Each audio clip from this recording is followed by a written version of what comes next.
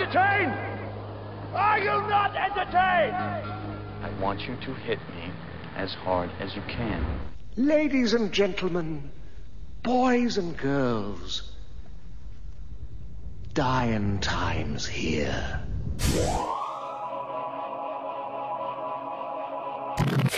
What's up, Videolanders? I'm Brad, and with me today are my wingmen, Cousin Wayne, Kyle.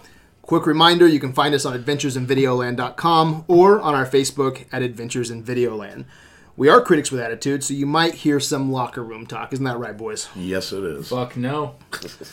Spoiler alert for movies that we are versing tonight, and if this is your first Versus episode, then welcome to Versus. Versus is I feel sorry for you.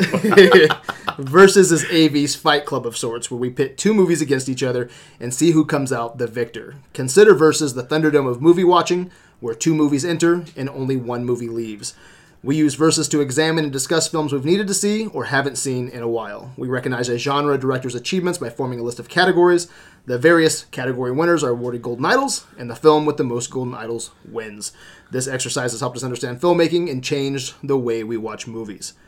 Guys, Darren Aronofsky's Mother releases in just a few weeks. It's one of my most anticipated movies of 2017, and with only a few weeks left, I still don't know shit about it. Are you guys excited for Mother? Oh, I'm fucking psyched. Yeah, I like seeing a trailer for a movie where I'm intrigued to go watch it and have no fucking idea what I'm about to watch. I have no idea. Yeah, No A clue. couple weeks away. They've had like 3 different trailers for it. I've watched them all. I don't I'm have still no clueless. fucking idea what's I've going on. accidentally read some rumors, and by what I mean by that, I've skimmed a page, and all of a sudden something popped out. But I told April, I am not digging deep. I'm not looking for answers. Yeah. I'm going to go, I'm going to sit down, and I'm not going to... I don't know if it's going to be a psychological mindfuck like a Black Swan, or if he's really, like, getting into the roots of horror. If this is going to be a horror film. You know what I like as I saw the poster. I want to apologize for my voice too, by the way. I Please just got do. over It sounds He's like doing shit. his best Mickey Rourke impersonation No, tonight oh, as Randy very Rand nice. Robinson. You know who he sounds like? He sounds like the guy from Independence Day. I gotta call my mother. I gotta call my mother. Oh, Harvey Firestein. But at the poster, Yeah. fuck you both. Yeah. It You were looks great, like Mrs. Doubtfire Wayne. Rosemary's Baby. Yeah. And I hope he does this, because it's kind of a mindfuck too if you look deep into it.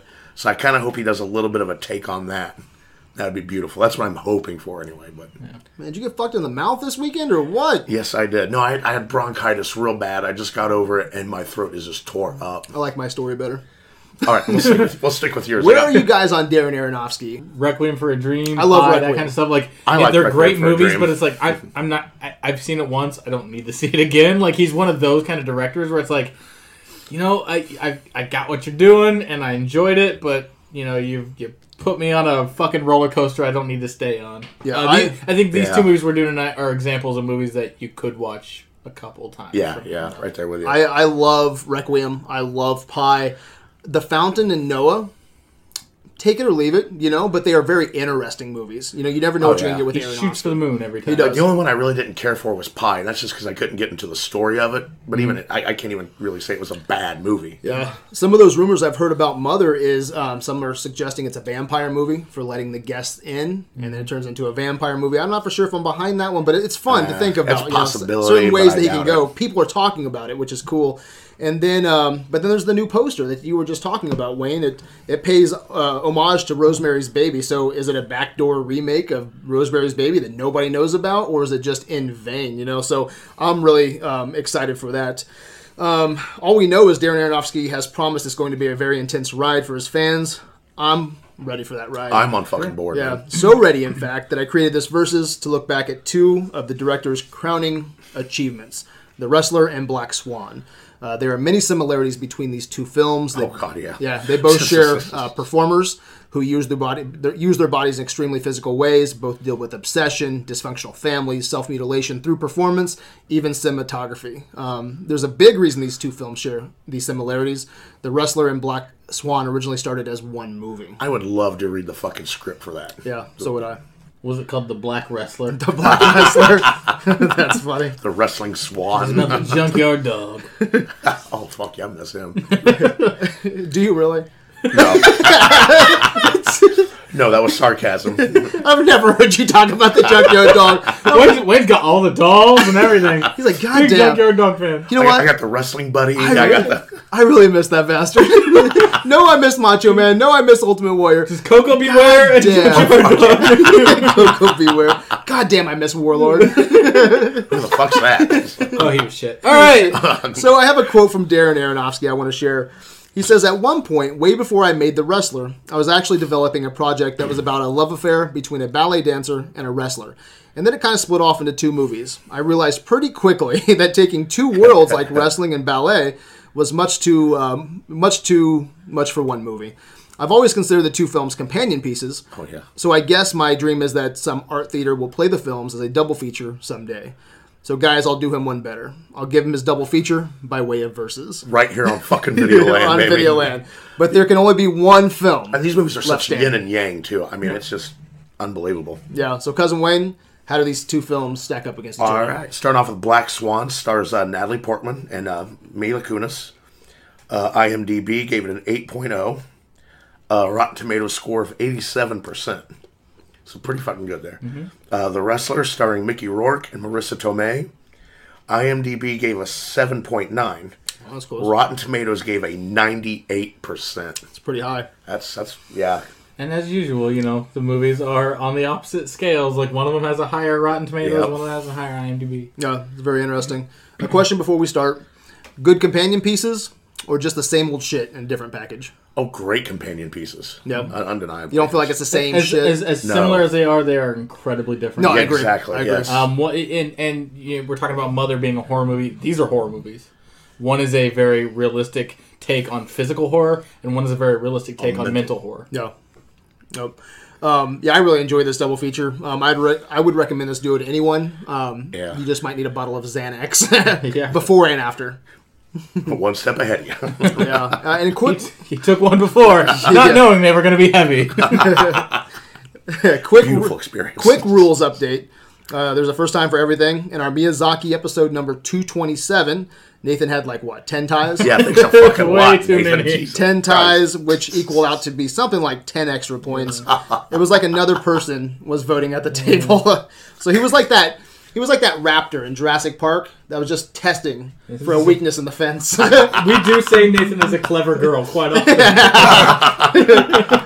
So he caught me with my pants down on that one. I was never expecting anybody to give that many ties ever. I mean, we rarely tie, especially Nathan and I Yeah. on marathons. Like, I gave one tie in that marathon. I think that was the first one I ever gave. Yeah. I think it was like his first or second time he ever tied, and he just went nuts with it. Yeah, the most ties I've ever given was probably the Blade Runner Akira, but even then for Versus, it always zeroed each other out. Right. So we've changed all that. We're going to make it kind of an evil playing field for both marathons and Versus. The new rule. Evil playing field? An evil playing field. Even, but An okay. even playing field. Got that Black Swan on the mind and Mother. Yeah. Only 2 ties per episode, 2 extra points total. Okay, I think that's a lot more fair. That's pretty than good. 10 points, at a table. So we usually don't count ties, but for Versus, we're going to make it fair across the board. So, anything else you guys want to add before we jump into tonight's Golden Idols? I'm good with it. I think we pretty much covered how similar they are, and I think we'll get into more detail as we go along the awards. For sure, you want to start out, Wayne? Best location. All right, I shall start out. Best location, I had to go with The Wrestler, the cage ring, where they did the hardcore match. Oh, okay, cool. That looked beautiful. I mean, just the way they had it set up, the realism of just that area. Remind me of a Mick Foley fight. It did. It did. I actually did think, no sarcasm here. I actually did think of him while I was watching this. I thought, my God, is that what they really go through? Yeah. And honestly, it was just more the setup of that area that I admired more than anything. Did you ever watch the documentary behind the, is it Beyond the Mat? Behind the Mat? Beyond the Mat. Beyond the Mat. Supposedly, it's been suggested that Darren Aronofsky gave his writer a copy of that documentary. Sure did. And it looks like it, because I'm a big fan of that documentary. Nick Foley, if I remember, it's been probably... Mick's pretty heavy. Yeah, he's heavy in that. Yeah, it's been probably 7 or 8 years, so it's, very big, but... Well, I mean, it took place at a CZW, which is kind of like our modern days, like ECW, which was like the Extreme Championship Wrestling. Yeah. Like, they do like all the hardcore shit now. So it took place at an actual like pay-per-view event, Sweet. like after it went off the air. The guy he's wrestling in that match, his name is Necro Butcher, and he's like notorious like hardcore. Oh, is he wrestler. real? Yeah, he's famous? a I real didn't know fucking that. like hardcore wrestler. So like I guess that that's why I was so that fucking was real, real. okay. Like when he picks that dude's leg up out of the crowd, totally fucking Are you spontaneous. serious? Yeah, that guy was Wow. just there at the show and That's had awesome. Mickey Rourke's fucking leg. That's Yeah. awesome. So yeah, it feels so real because I mean they filmed all their matches at real fucking venues, Wow. like after or like in between matches at wrestling shows. That explains the realism. All right. All right, where'd you go? Best location? And as much as I love that, I think there is something so beautiful and creepy in Black Swan about Nina's bedroom. Yeah, Nina's bedroom is so. that's a good pick. It's where we start our movie. With her after she wakes up from her dream, and you know it without seeing a late 20s, early 30s Natalie Portman in that bed, you would think this is like an 8-year-old girl's room. Yeah, And then you see this woman who definitely acts like a child and has clearly been locked in her adolescence in this Barbie doll filled like fucking type of atmosphere. It's really creepy. And the best sex scene ever happens. No, but it is really creepy because it's you're messing with adults and putting this childlike wonderment into them, and it sets the tone for how well not even quite how bad this film can get, but it definitely sets you off on the right foot. Dude, I never would have thought that's a great. No, that's a good pick, seriously. yeah. It's awesome. For my best location, I'm starting off with one of my 2 points tonight. I'm going with a tie. The reason for that is I thought both these were very similar locations. Both movies gave me exactly what I expected from a wrestling movie and a ballet movie. Ballet-centered movie. I did not expect this from a ballet movie. I'll give it that. Really? The locations? The locations. Yeah, that's what I'm talking about. Oh, Yeah, okay. that's what I'm talking about. So you have wrestling rings, ballet locations. You have dressing rooms, stages. You have her little bedroom. You have his small trailer. Dilapidated trailer. Strip club. You have a New York club, Lincoln Center, Boardwalk. I think that the wrestler had more variety. You had the deli, a couple other places there. But for the most part, man, they gave me what I expected. Nothing really stood out for a location. Nothing stood out like look back at the Good, the Bad, and the Ugly. You had that awesome graveyard. Coming off of Akira, we had Neo Tokyo, things like that. So I think everything was pretty basic. It's exactly what I expected from a wrestling movie and from a ballerina-centric movie. So I had to give it Tyler. Okay, I agree. So where are you going for best character? I went with the wrestler again, Randy the Ram Johnson. Robinson, Randy the Ram Robinson. What'd you say? Call me. Randy. It's Johnson. No, it's Robinson. Robinson. Yeah, Randy the Ram Robinson. On one of the posters, it says Johnson. Look at the opening credits of that. I think you're looking at his You Johnson. are wrong, sir.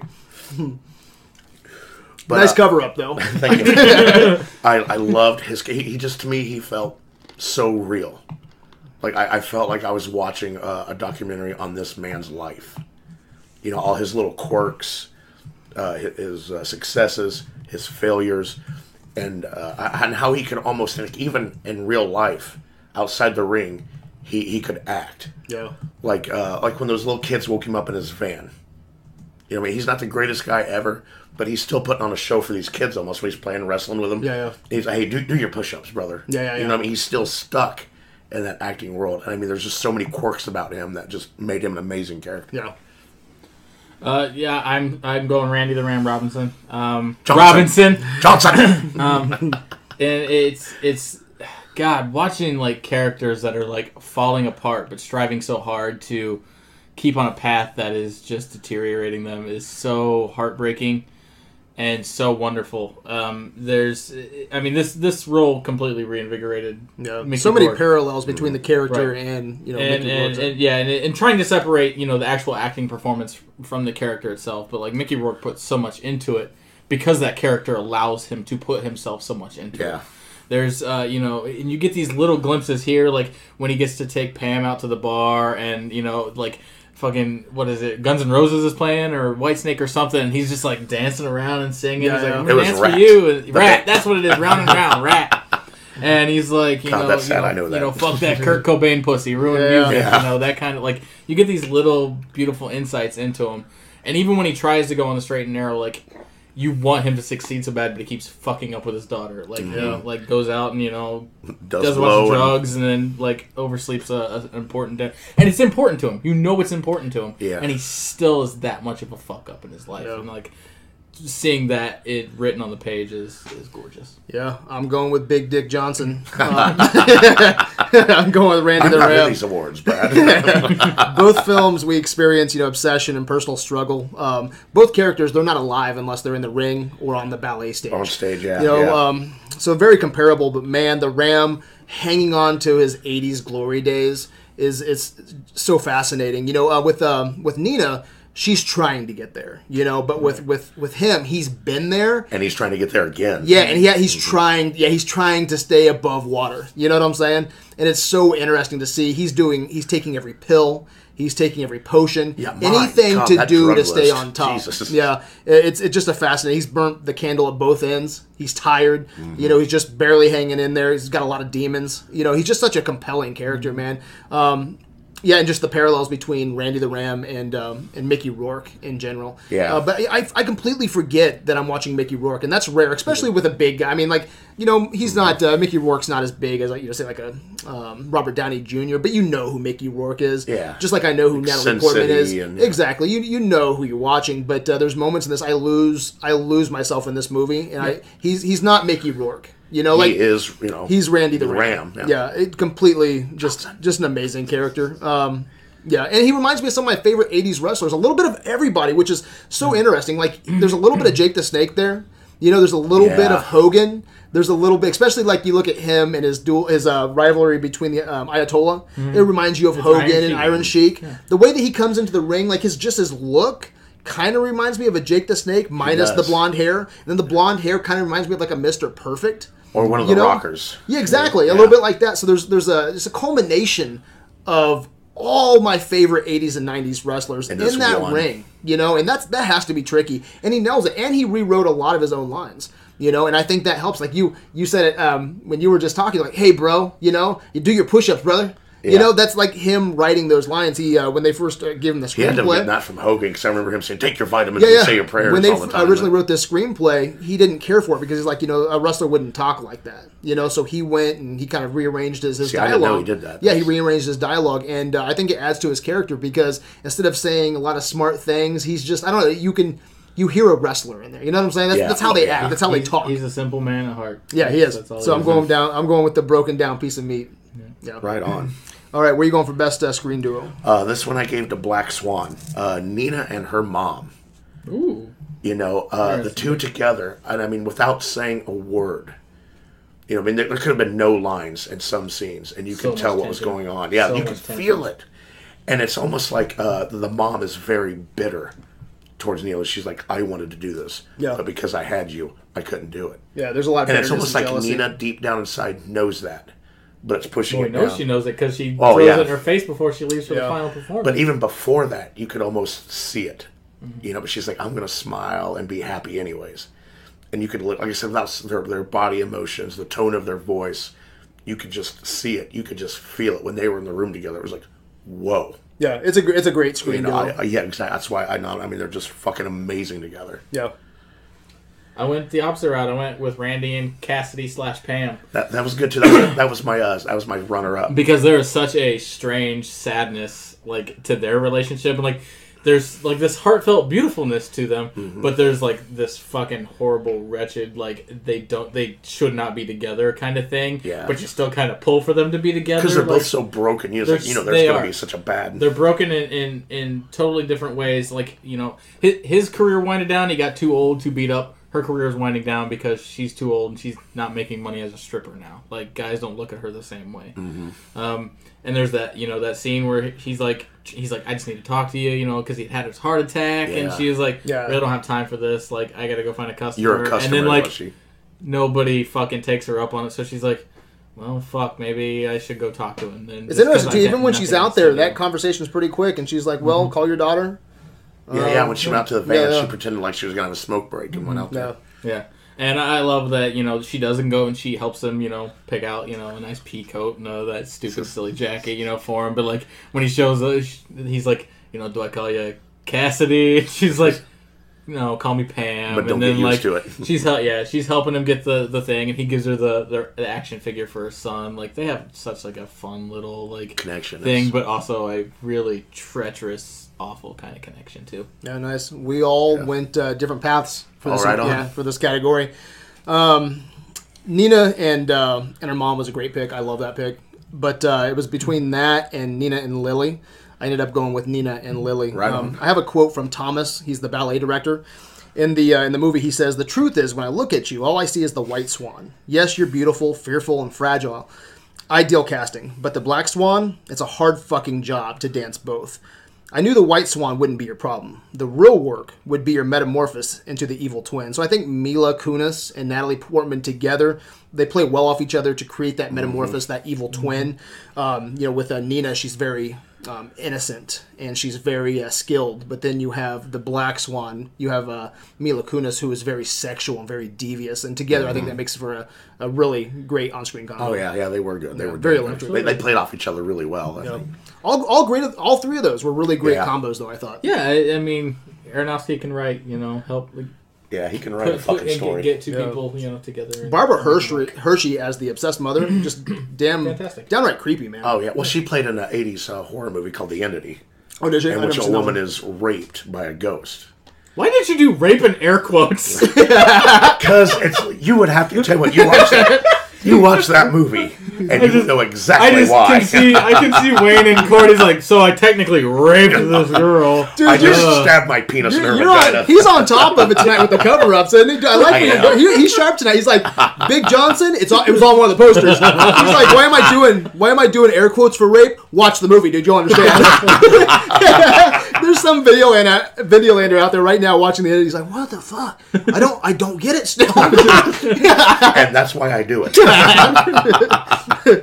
All right, let's get into best villain antagonist. For me, there was really only one choice in this. I gave it to Black Swan and Thomas Leroy, the ballet director. I mean, he was a little kind of there at first, but then he just turns He into rears this. his head. Yeah, real I like fast. Vincent Cassell too. And like even in front of people, first it's like almost this, behind the scenes, only, once he just gets the girl one-on-one.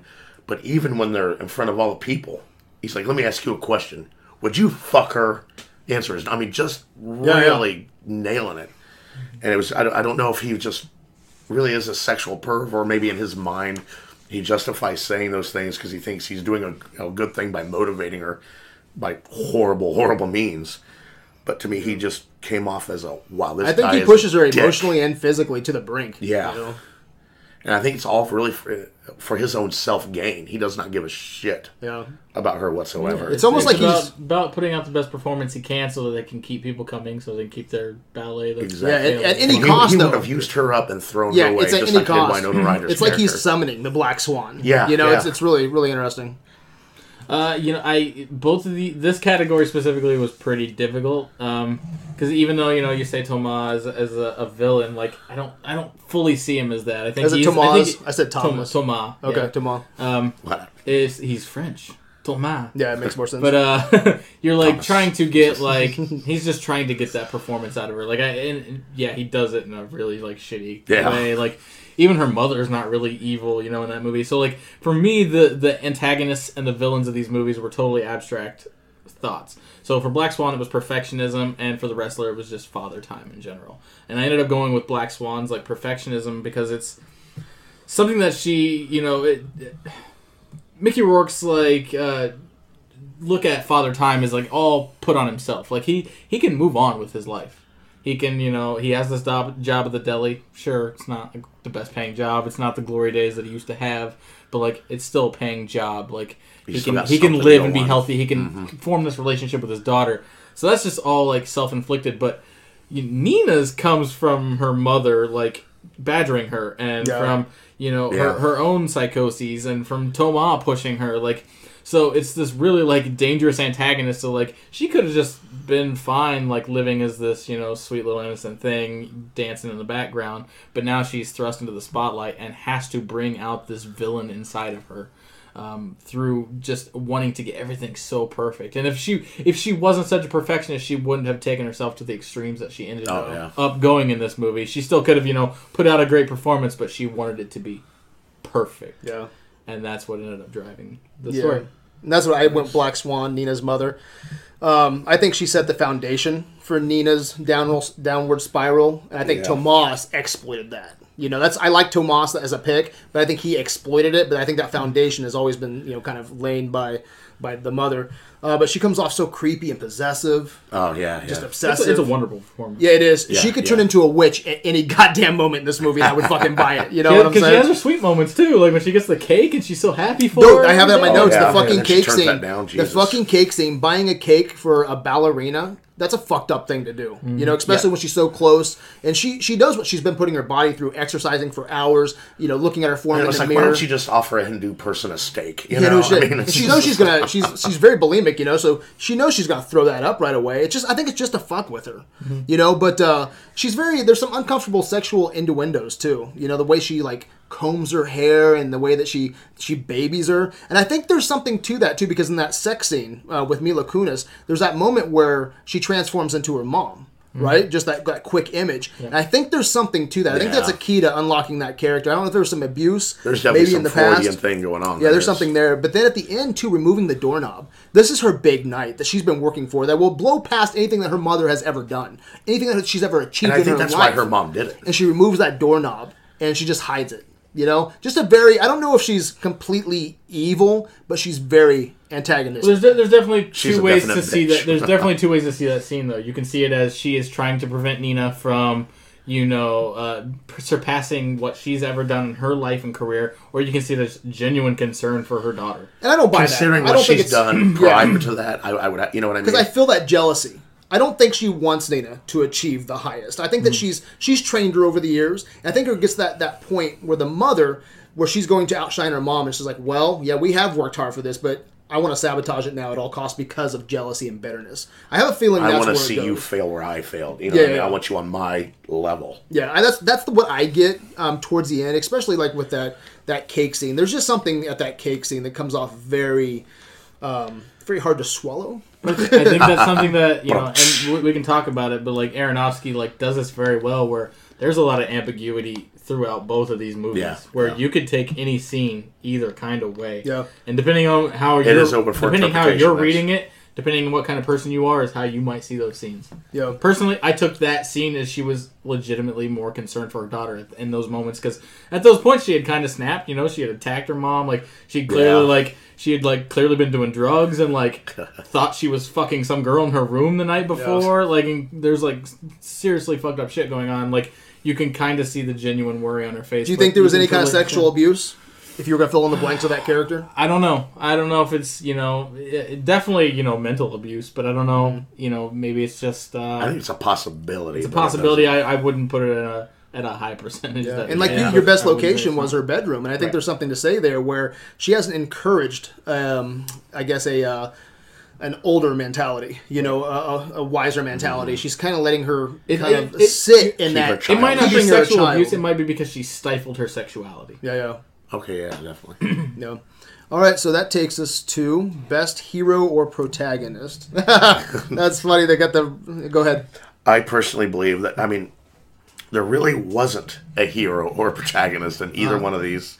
So unfortunately, I have to give this the rubber chicken award. So what's the rule of the rubber chicken if we have someone listening for the first time?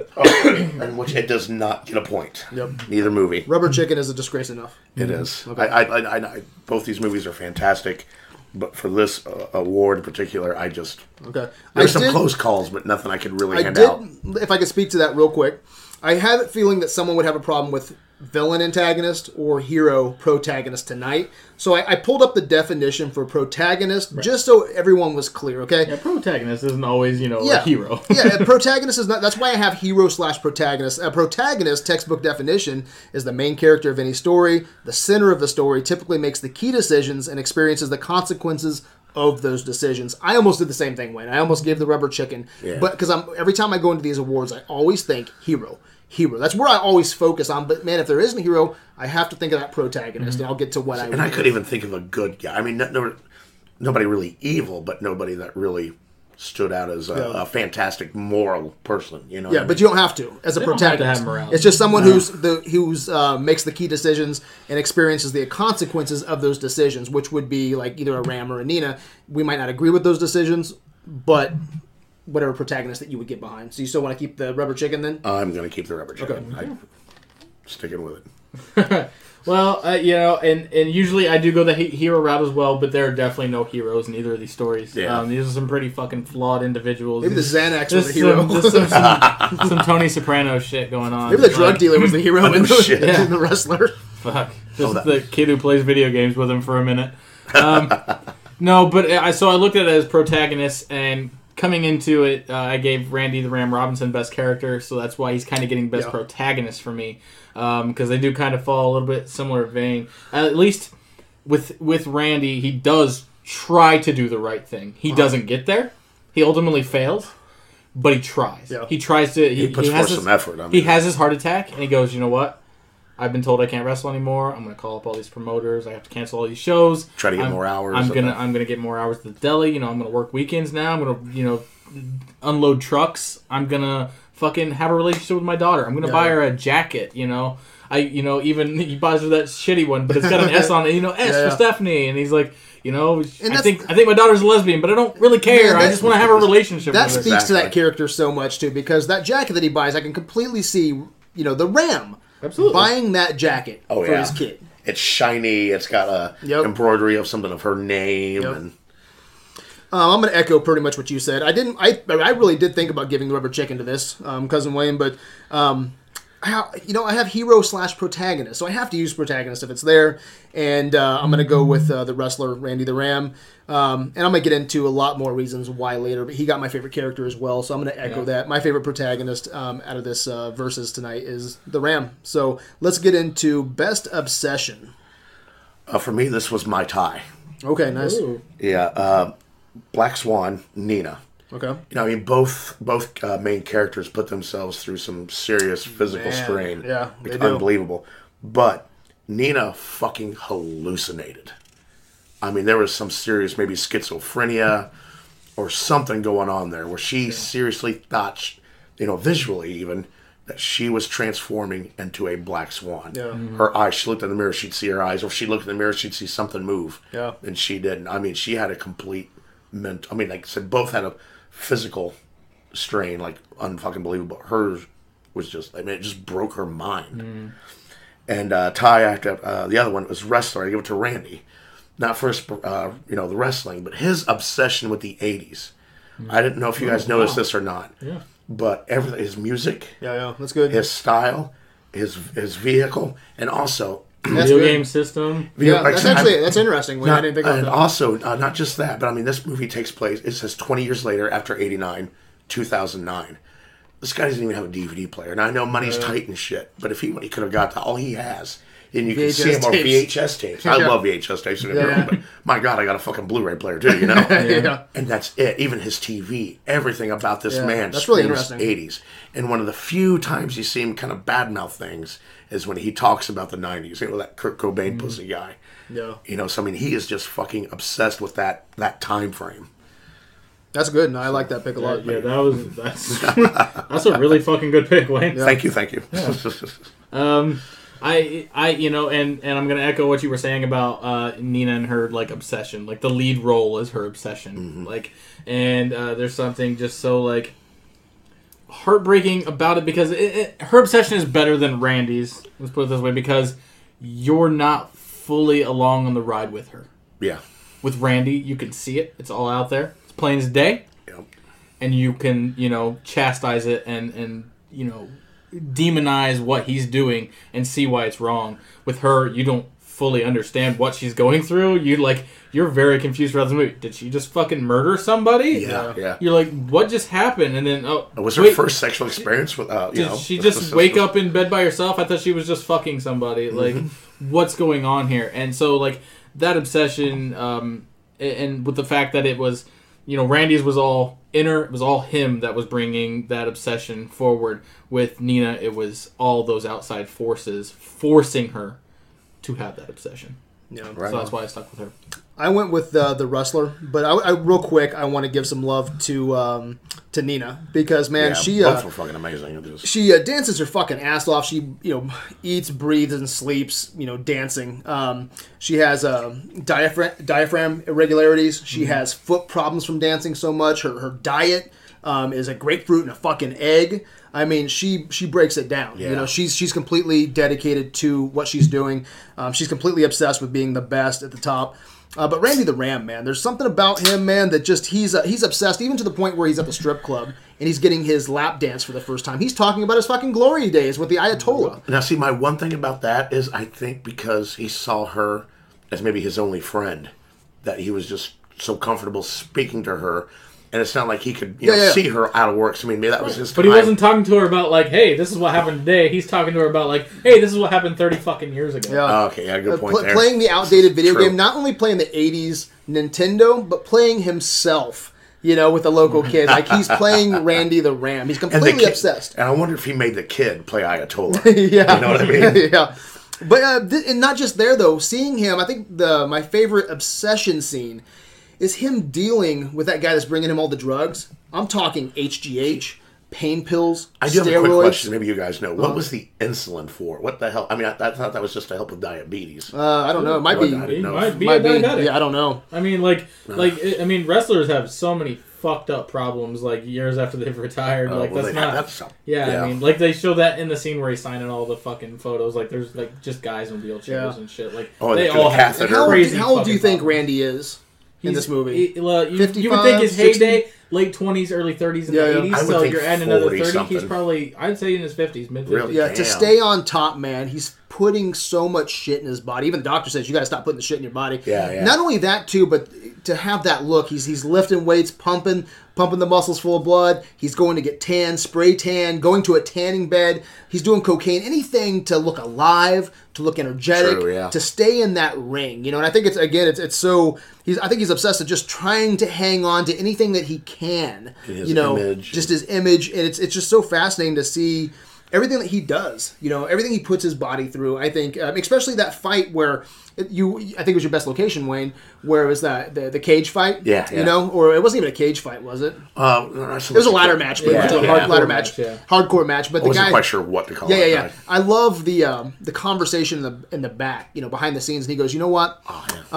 I'm gonna bring out the staple gun. Are you cool with the staple gun? He's like, what is the staple? What is the staple stuff? But he's so obsessed. He goes out there and he will do anything for the fans. He gets out there. He takes staples to the fucking head. He's so obsessed to give a show that he goes out there and he cuts his forehead open. Oh yeah. With a razor. Yeah. And that's a scene that ultimately he's had enough and he goes back and he has a heart attack. But he's completely obsessed, not with just himself, but giving to the fans, giving back to wrestling. This was a tough one for me, but I think ultimately I went with Randy the Ram. I do want to throw one more thing out there for Nina obsession. It's like she had the picking at her fingernails, and picking at her back, and like those little things really fucking bothered me to watch on screen because that's oh god, they really make my fucking skin crawl watching that kind of shit. That's not even anywhere near what you could probably consider the worst shit in that movie, but that's the stuff that got to me the most, and those are the things that she couldn't control, the things that were actually her demons to deal with. Both of them were completely obsessed characters. You really couldn't go wrong picking one of these. Really, I mean, they both were just amazing. That gets us into my favorite category, and it's WTF, what the fuck. So what are some scenes? Don't give me your favorite one. How many do you have? I just have one, but I got another one up here. Okay, so give me that one first. Don't give me your main one yet. Oh, gosh. I've got a bunch of them. I'm trying to think of a good one to go by. Kyle, give us one of your runner-ups real quick. Okay, so mine is actually... I just picked one from each movie. So my runner-up comes from Black Swan, and it's a line. And it's when she calls her mom, and she says the line, "I got the part, Mommy." Yeah. Ugh! That is creepy. It was so fucking creepy. Yeah, It was creepy. You've seen all the visuals of her acting like a child and stuff, but you hadn't heard it, and that moment was "I got the part, Mommy," and it was oh fuck no. I don't know, that along with picking the fingernails and shit really got me, The one of my runner-ups was the leg scene. mean, can you imagine just going out there and all of a sudden, you're expecting to beat him with a broom or whatever. He's like, take my prosthetic leg. Yeah. What? Even he was like, what? And everybody's chanting, and he's like, all real right. Real fucking moment. Damn. Real moment, yeah. Real That's moment. awesome. Awesome. One of my runner-ups was the little kid going into Ram's trailer to play a video game. Yeah. Like, earlier on, it's cool. He comes out of his van, and he's just wrestling with the kids, right? But I don't know. I didn't see anything else in that movie that showed me that he was, related to this kid or his parents trusted him as a parent. Yeah. I would be like the red flags would go up. This old 80s wrestler who gets kicked out of his trailer more than he lives in it, okay? Yeah. Yells across the street, "Come on, Tommy!" Whatever his name is. Let's play some Nintendo. And I'm like, I don't know. Ding, ding, ding, ding, Yeah, ding. If he had air quoted it like Wayne does rape. yeah. That's Rape should always be our quoted. yeah, and this guy is probably doing drugs. I mean, Oh, you you hear this, have to be, you yeah. hear the stories in the trailer park, and I don't know. I would imagine the other kids are being like, "What the fuck why is Tommy only going in there and playing Nintendo?" Well, I'm going to be honest with you. I kind of grew up When's in a my trailer turn? for a few years. Yeah. And that area, and none of the parents in that area. You got fucked by a wrestler? No. None of give a shit. Unrelated to what I'm talking about. I was raped. No. Air quotes, no. But, I mean, they just don't fucking care. I mean, it's just white trash mentality. Yeah. What they're like, hey, the kids are out of the trailer. No, Who gives a that's what I'm fuck saying. what I they're can doing, totally man? see if it was like bringing in all the kids Sure. to play Nintendo. But it's just one kid playing Nintendo. I was like, That's okay, a good looking boy you got there. Yeah, did you have any more runner-ups? None that I can. I should have wrote them I don't down. have- Okay, I'm just going to run through a couple, okay? So, coffee at the fucking strip club. Did you notice that? No, I didn't. I've been to a strip club a couple times in my life, right? More than a couple motherfuckers. He orders a cup of coffee, and it's like they have it on the fucking pot ready for him. I've never been to a strip club where they have fucking coffee ready to go. Never. If I've I never would've- been in a bar. Well, maybe a bar, Yeah. but not even many bars have fucking coffee ready. You're there to drink beer, not coffee. And it's like he wants a coffee, and they give him a coffee right away. I'm like, coffee at a strip club? That's kind of interesting. I didn't think about that. And that kind of, it's funny is. though, I've never seen you drink coffee at a strip club. Nope. And the bartender probably, Kalula, you mean? Yeah. He just serves it right away. He's like, oh yeah, hey, no problem, buddy. Regular. I have a. You want regular or decaf? I just brewed a whole fresh pot. And then nobody the stripper, right? She's always talking to Ram, and even when he comes back and is like, hey, I've had a heart attack. She goes, well, why don't you call your daughter? Always giving good advice. Yeah. No one fucking tells this guy to take a goddamn bath, okay? No one tells him to get a fucking new coat or says like, hey, maybe you should. I don't know. This guy has to smell like hot trash. Dude, there's scenes, dude, where it's like, dude, just, I don't know. I wish someone would just buy him a fucking coat. I don't know. That's just a runner-up, guys. I'm just like, I don't know. If I do have another runner-up and it's from the wrestler, it's all these people just blowing off Marissa Tomei. Dude, Are you fucking kidding me? Like, Marissa Tomei is a goddamn dime Yeah. in her 40s. Oh, yeah. Like, if I'm at a strip club and I see Marissa Tomei, I'm dropping fucking money on that. Yeah. Okay, so two more before I get to my main. So supposedly there's only 12 minutes of wrestling in a 110-minute running time. really? Seemed like There's But not I a lot of think, but wrestling I in it. think that it's so well edited. I always feel like I'm getting some wrestling. Yeah. Well, yeah. you get, especially that hardcore scene, like, Yeah. and that scene is so like beautifully it edited, is. where you're seeing the end of the match, and then when they're going through and they're assessing his injuries, then they show you the part of the match where he And got where that he got- injury from. yes. It's so fucking great, and it extends it and makes that scene seems like the actual wrestling seems so much longer than it Yeah. actually is. And then at Videoland, we're always talking, Star Wars, MCU, DC, Dick jokes. Dick jokes. And it was just so funny to see Aunt May give Whiplash a lap dance. That was pretty funny. See, I always think of her from My Cousin Vinny. Yeah? And He's like, where's my bird? It's in your pussy. here, let me find it. So I'll give my number one when we go back around. So what's your number one? My number one is Nina wakes up and just starts rubbing one out, right? I mean, she's getting Yeah. really into it. She's really rubbing it out. It was kind of hot. Looks over, and there's her fucking mother. Can you imagine? I mean, not only is her mother, sleeping in a chair less than 5 feet away, Yeah. but she's masturbating right in front of her. Didn't realize it, but still pretty fucked up. Yeah, and that is. So that was my what the fuck. No, that is a good one. My we're going with fingernails again from the wrestler, and they're just Mickey Rourke's fingernails. Oh, really? Have you fucking seen No. the guy's hands? Look at his fucking fingernails. They're like his fingernails are like They're from like- here to all the way to the very tip of his fucking And they're hand. really yellow, too, I They're noticed. fucking gross Wow. and thick. Yeah. Like, they're the most disgusting fucking fingers I've ever seen in my goddamn life. And they were I did notice very that. distracting whenever his hands were actually on screen. Yeah, so my number one is everybody fucking gay in this strip club because Marissa He's Tomei, a goddamn 10! Yes. she's better looking than any fucking Oh, stripper it's what I in there. thought, too. She's probably twice their age. She is so fucking and hot. 10 times hotter. And nobody. She has to try to talk them in to a lap dance. I'm Like, like, get the what fuck- are you? No Like 40? shit. Who gives a shit? Yeah. She's fucking 10. It's like, I'll tell you what, instead of going to that guy, I'll pay you double. Come here. Yeah, I almost like Marissa Tomei enough in here, and I like Marissa Tomei in general. But Yeah. that's I won't ruin another award later. But I felt like there was a better actress here because I thought she was too good looking. I thought she was kind of above Randy. You know what I'm saying? It just kind of took me glad out. we got her, though. No, she Yes, is. amen, She is so amen. hot. God Yeah, that was my number one. What the fuck? I was like, are you kidding me? That No is- one wants to have a lap dance. Bullshit. My fucking ass. So anyway, that takes us into best score or soundtrack. The Wrestler. Okay. I love that 80s metal. You know, I mean, the soundtrack for Black strange Swan. from someone who just loves classical jazz. I know, weird, right? It fit, and it wasn't horrible, but I didn't really notice it often. Every now and then I'd notice it, but it just didn't blip on my radar. The Wrestler, I noticed it. It really added definition it to did. Randy the Johnson. And it also put kind of perspective into his, fuck you. It put perspective into his 80s obsession.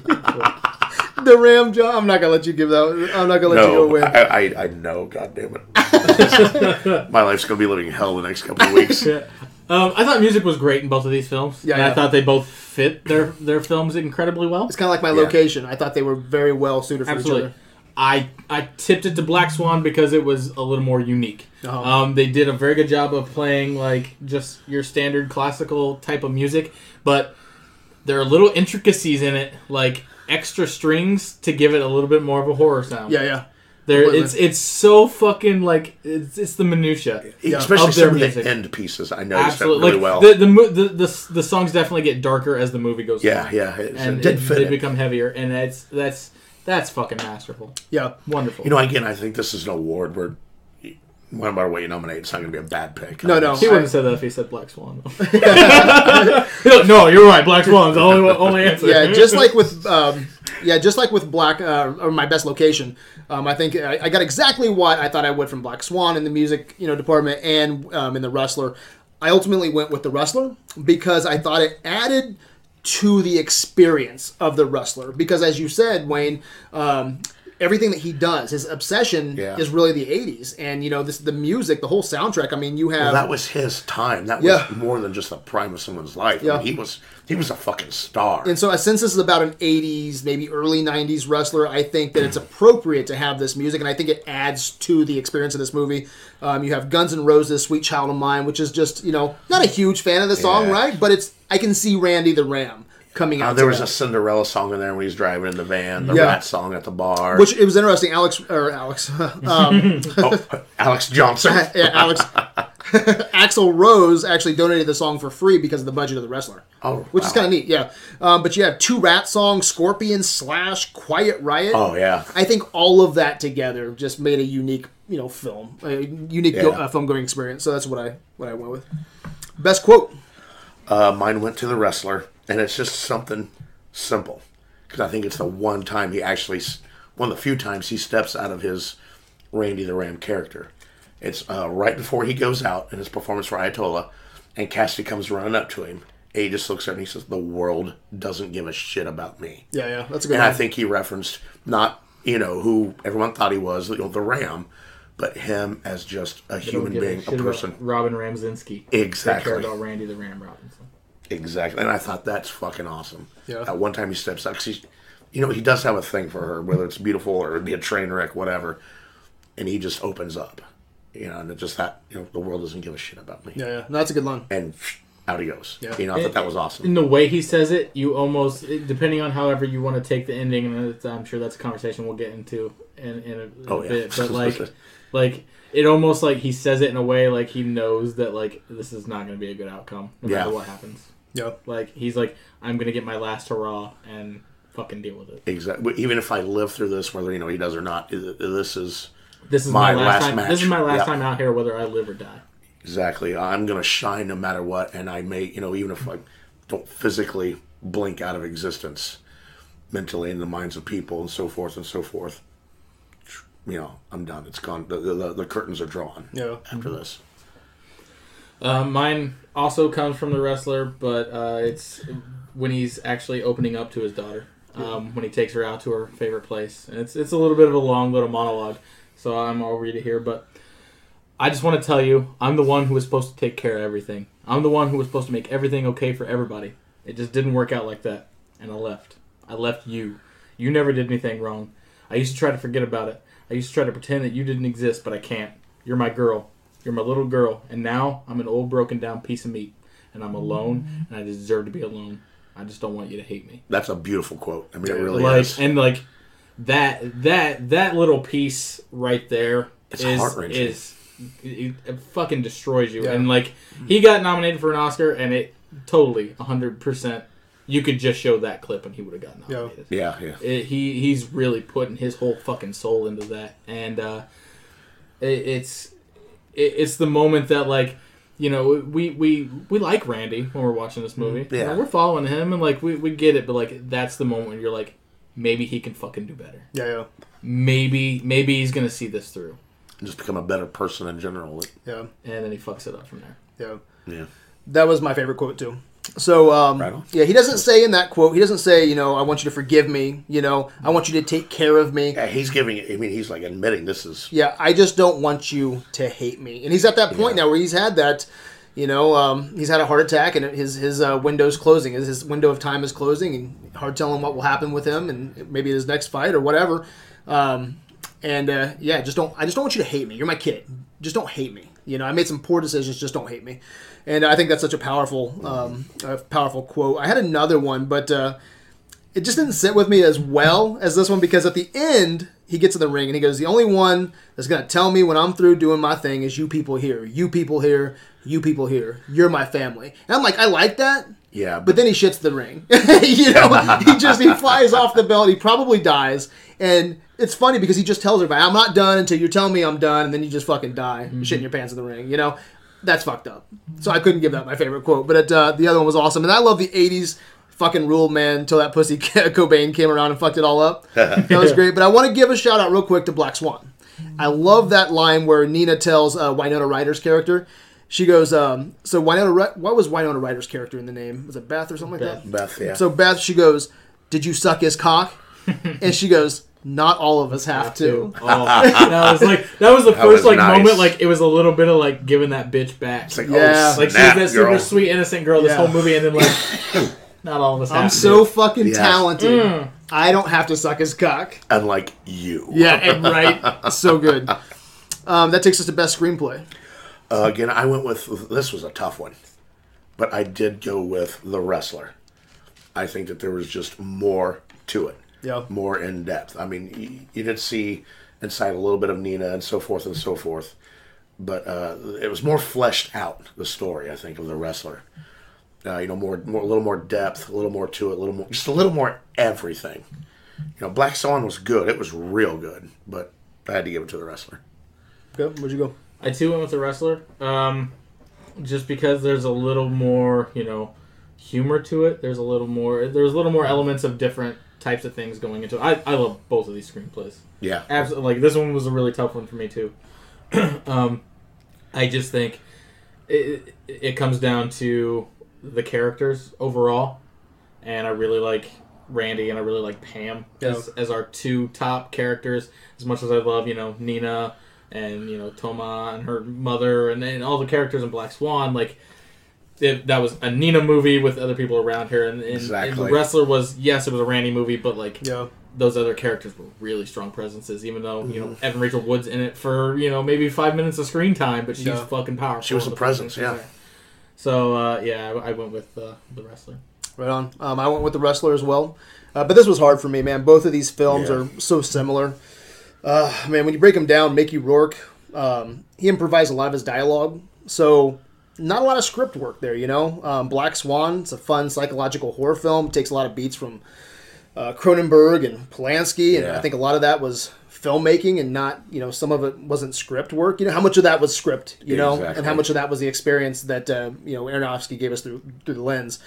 But overall, I think the story of an aged wrestler is a story that needs to be told. You know, I think that is a story that needs to be told. What happens to these it's just it's an interesting peek behind the curtain. You know, and I think I think it's an amazing story.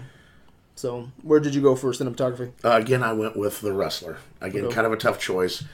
Black Swan was real dark, and then that showed in a lot of the cinematography. But The Wrestler, again, same reason why I went with the best screenplay. There was more to it. You know, I saw more places. I saw more scenery. I just saw a little bit more of everything. Whereas, Black Swan, things looked good. Looked real fucking good. But there just wasn't much there. Okay. And I went Black Swan. And this one was a runaway for me. And I think The Wrestler looks fantastic. I think it's shot incredibly well. But Black Swan is a fucking other league. You talk about there's not a whole lot of variations in scenes. Mm-hmm. Yeah, they're in a lot of the same locations, but they make it seem like they're in a lot of fucking different locations with the way they shoot everything. Lighting is incredibly important in the way you do cinematography, and it is flawless in this.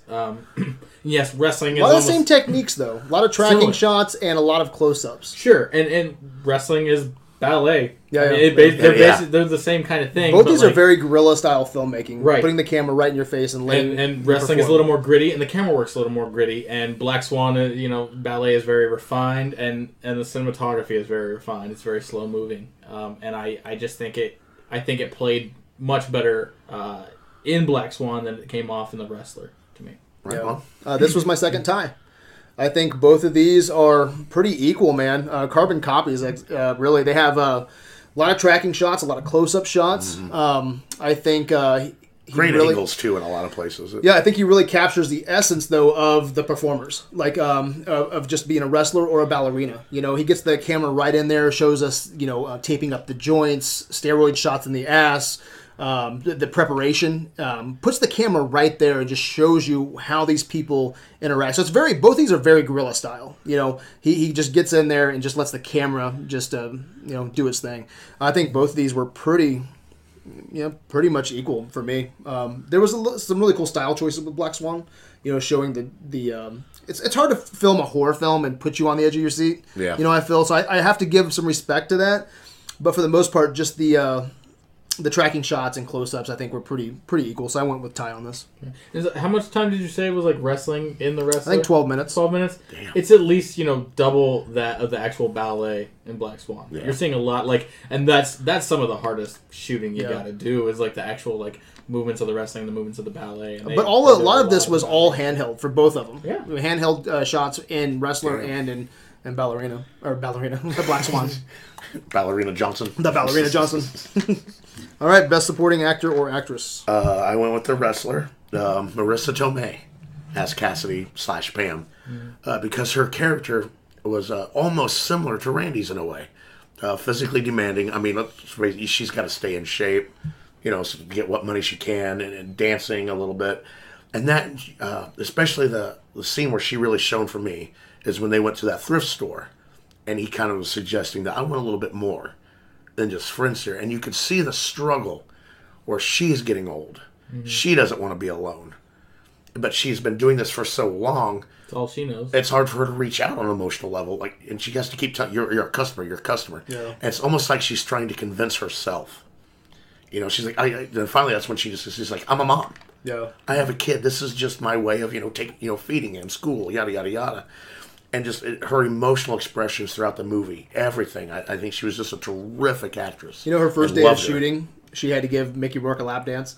That was the first day of shooting. Hey, you can jump into the pool, jump in. Yeah. Good first day for Mickey Rourke, man. Yeah. There's two sides to every story. I'm getting paid for this. I also went with Marissa Tomei, which, Mila Kunis. fucking incredible.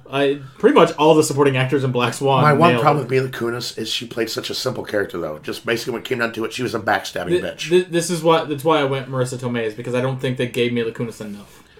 Exactly. And she's not as backstabbing as you think. I think it's a lot of that comes from Nina's psychological. I kind of because when she comes the last time we actually see the real her, she's like, "Hey, just wanted to say, like, good luck." Yeah. Hey, you're doing really well. You recovered really well. That was one of the best dances I've ever seen. You know, like, she was legitimately happy for her. But yeah, Marissa Tomei, she brings that, like, God, she's going through the same kind of career trajectory that Randy's going through. Mm-hmm, exactly. Like, they are both at the end of their rope. His, he can't, physically perform it anymore, and even though she can, she's not physically wanted there anymore. And they both need to get on with their lives. He needs to get away from wrestling and try to find some normalcy. She needs to get away from stripping and find some normalcy, but neither of them are willing to give that up. And it's holding those scenes together. They got best duo because they work so fucking well together. I think one of the reasons why they didn't get away from it is they got to remember a time when they made so much money too doing this. Mm-hmm. Because I'm sure when she was younger, first starting to strip, she was probably bringing home 4 figures a night. It's not even. It's the adoration. It's those people cheering you on. It's those people gawking at you. Like, they need to feel that. Oh my God, I'm loved. Exactly. I'm wanted. And they're not getting that. And like.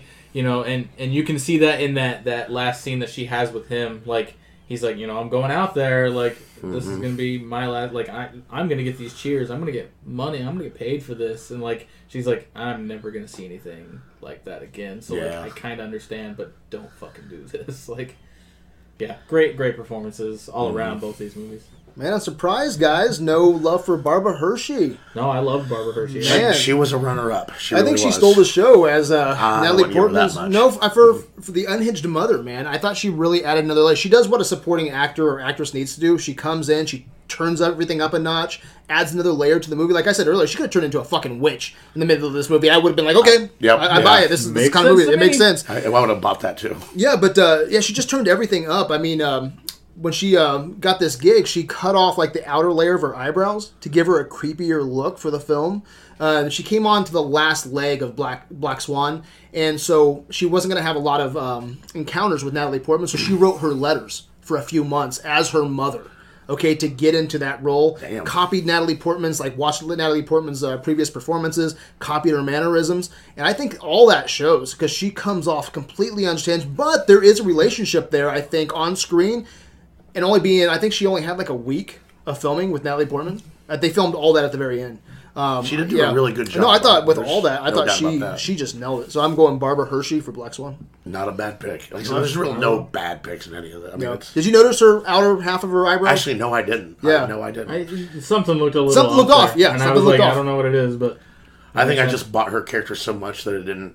I didn't notice the finer details. Yeah. I couldn't go Marissa Tomei. It just seemed like if there's a part of the wrestler I don't think... And I like Marissa Tomei. I think she's hot as fuck as the stripper, okay? Don't get me wrong, but if I think there's something that's unnatural in that movie, I think it's Marissa Tomei. She doesn't seem like she should be there. It seems like, I don't know, cast someone who... I would almost wish that wasn't a star part. That they would have, got someone else and that was a little bit older, that I would believe that no one wanted a lap dance, and she was hanging on to her stardom in the strip club. I think that would have been more interesting, because I just didn't buy that no one would want to have a fucking lap dance. I don't even buy that she'd be fascinated with Mickey Rourke. Really? Yeah, Randy the Ram. So I just thought that was the only part that really came off unnatural. I think there was a better actress out there for that role. See, I'm almost with you there to a point, but I think maybe another reason why she could have went after him is this is a man that has taken an interest in her, not just for her tits and ass. But no one's taken an interest in her tits and ass. Well, you know what I mean? He legitimately likes her, and I think she can sense that. Like, hey, this is actually a friend. Mm-hmm. He's not just wanting to get his dick wet or whatever, he's taking an interest in me as a person. You know what? I think I would rather have the two movies switch. I think Marissa Tomei would have been better in Black Swan as Beth. I think she would have been fantastic as Beth, and take Winona Ryder as the stripper in the strip club. Because I can understand why people wouldn't want a lap dance from Winona Ryder. I would have wanted her back in the fucking day. No, I think that works more. And I think, how there's the parallels between Mickey Rourke and Randy? Yeah. I think you could make the same parallels there between the stripper trying to hang on to her glory days as a younger stripper, and Winona Ryder. I think that would have been fucking That's amazing. an interesting I think that would have outtake been on awesome. that. I would like to have seen that, but Yeah. So that takes us to best lead actor or actress. the wrestler Mickey Rourke. Yeah, fuck it. Oh, I hey, mean, that man. just... Is that what you want? everybody did a fucking superb job. Don't get me Yeah. wrong, but he literally just stole this fucking award. Yeah. I mean, it was just...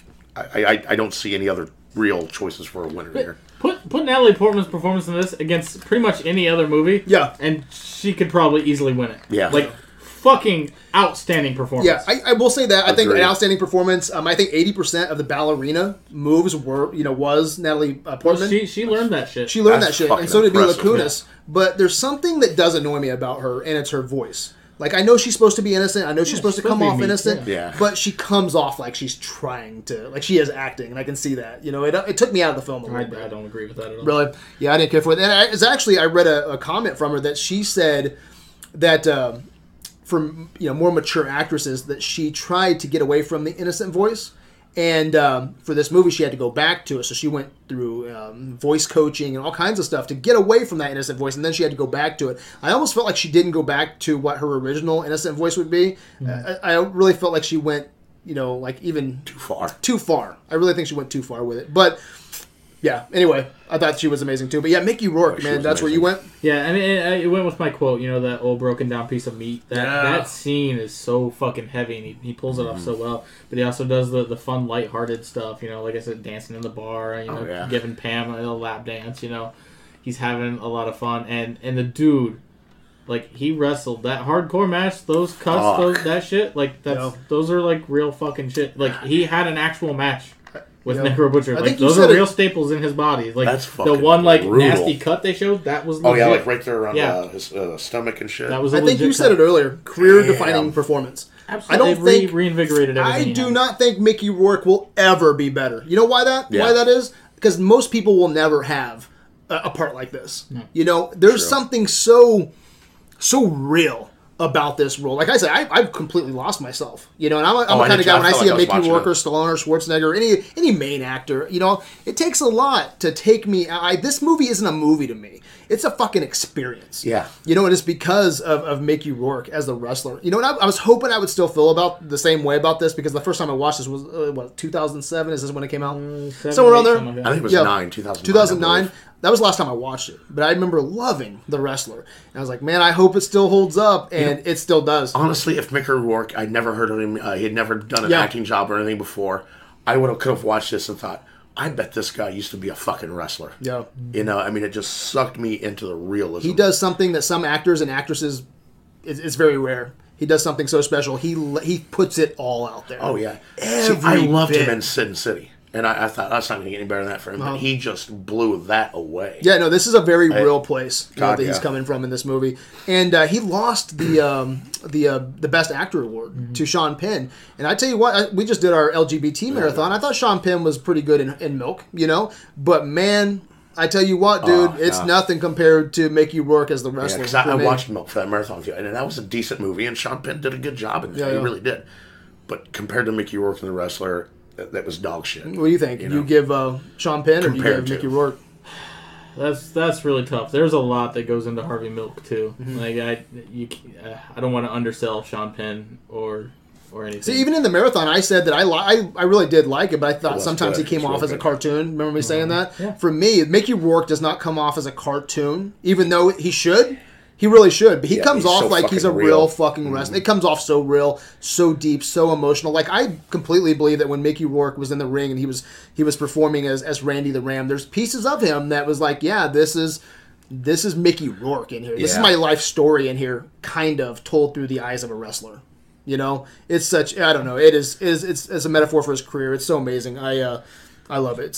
It's amazing. Towering achievement. So, Agreed. anything else you want to say? We all kind of jumped in on that. Yeah, it's a wonderful performance. Like, and not shitting on Natalie Portman in any fucking way whatsoever. Yeah, right there. This is a really tough versus, really. Yeah. Did you hear about Natalie Portman? I think this needs to be talked about. Yeah, she put it all out there too, man. She dislocated, or I think she dislocated a rib, and when Jesus. someone was lifting her up for one of her lifts, and again, this movie here was a tight budget as well. Both these movies had tight budgets, and It doesn't show. Yeah, they couldn't afford a medic. Okay, they couldn't afford any kind of medical setup, and it was they told her like, hey, if you want to get this looked after or whatever, it's hey, it is what it is. We're just on a tight budget. It's either we get a medic in here, we get that set up, or you lose your trailer. And she's like, well, I got to take care of this. I need some physical therapy. I need to get this rib looked at, or I don't know if I'll be able to do these lifts. And you can actually see in the movie too, there's a couple shots where they lift her up in very awkward ways because they were protecting her rib. Oh wow! And she's like, well, fuck, I need this taken care of. The next day, her trailer was gone, and and they brought in medics. Yeah, damn. So that's how tight of a budget these movies were, But and that's painful. I've actually broken one of my ribs before. And that is getting lifted for not ballet. lifted. No. That's not the reason why that happened. Yeah. And there was taking a shit too fast. And there was strained so hard. There was a huge conspiracy too. Like I don't know if you've heard about this, but the lady who did the stunt doubles, or not stunt doubles, but like the ballerina shots, some of the more complicated shots. She said that she did most of the dancing, and Natalie Portman, didn't do very much, and she should be, given some sort of achievement. Or there's one in every crowd. Yeah, right. And then so Darren Aronofsky had to go back and he had to count all the edited shots. He counted all the shots together, and it came out to be 80% of what we see in Black Swan is Natalie Portman doing her thing. So you got to give some respect to that. Oh yeah, fuck yeah. Ballet's not fucking easy. It's not fucking no. easy. Yeah. I mean, it looks all beautiful and peaceful and shit, but behind the scenes, that is some excruciating shit. Those women fuck their feet up like real bad. Yeah. I can't imagine. Like I said, that the split toenail scene got me more than anything. I was like, son of a. God, and I know we've talked. Why did you bring it up? And I know we talked about it too, but that was Mickey Rourke. It. That was really Mickey Rourke. gashing his head open with a blade. Fuck. I mean, that's how they did. That's how they do it in wrestling. Yeah, blade. That's awesome. Painful shit. So that takes us to best scene. This was so fucking hard for me, man. Oh god, I when it came down to it, the scene that just got me more, and it wasn't on an emotional level really, but kind of freaked me out, and that doesn't happen too often. Black Swan, Nina, when her legs start to crack the other way. That's cool. The final stages of her, I'm going to just call it schizophrenic transformation, really got me. I was like, I just kind of jumped a little. Yeah. It's like, fuck me. And it was shot beautifully. Mm-hmm. I mean, it looked real. I mean, I don't know how they did it, but it did. It just looked so real. Yeah, with some of the CGI shots that were in this. She's really thinking this in her mind. Good. And she's just okay with it. She's rolling with it. She wants. It's almost like someone who's a werewolf and they want to turn into that wolf. Uh-huh. She knows that she's this black swan and she wants to turn, and she wants to turn now. You can see it in her face. And that affects the physical transformation. Change. Yeah. It made me jump, and I fucking... And I thought, there's so many great scenes in both these movies. They're just almost uncountable. But I thought that one definitely needed some sort of, spoken about. Yeah, and I'll be talking about more about that later, too. There was another interesting scene, too, where she walks in, all the paintings are coming to life. Oh, yeah, that was really cool. No. There's some really, creepy shit happening. Oh, yeah. All right, where does that take you? My best scene, it's the same scene from The Wrestler that I've harkened back to a couple times. It's sitting on that pier and giving that speech about being the broken down piece of meat. That's a good heartfelt scene. It really is, because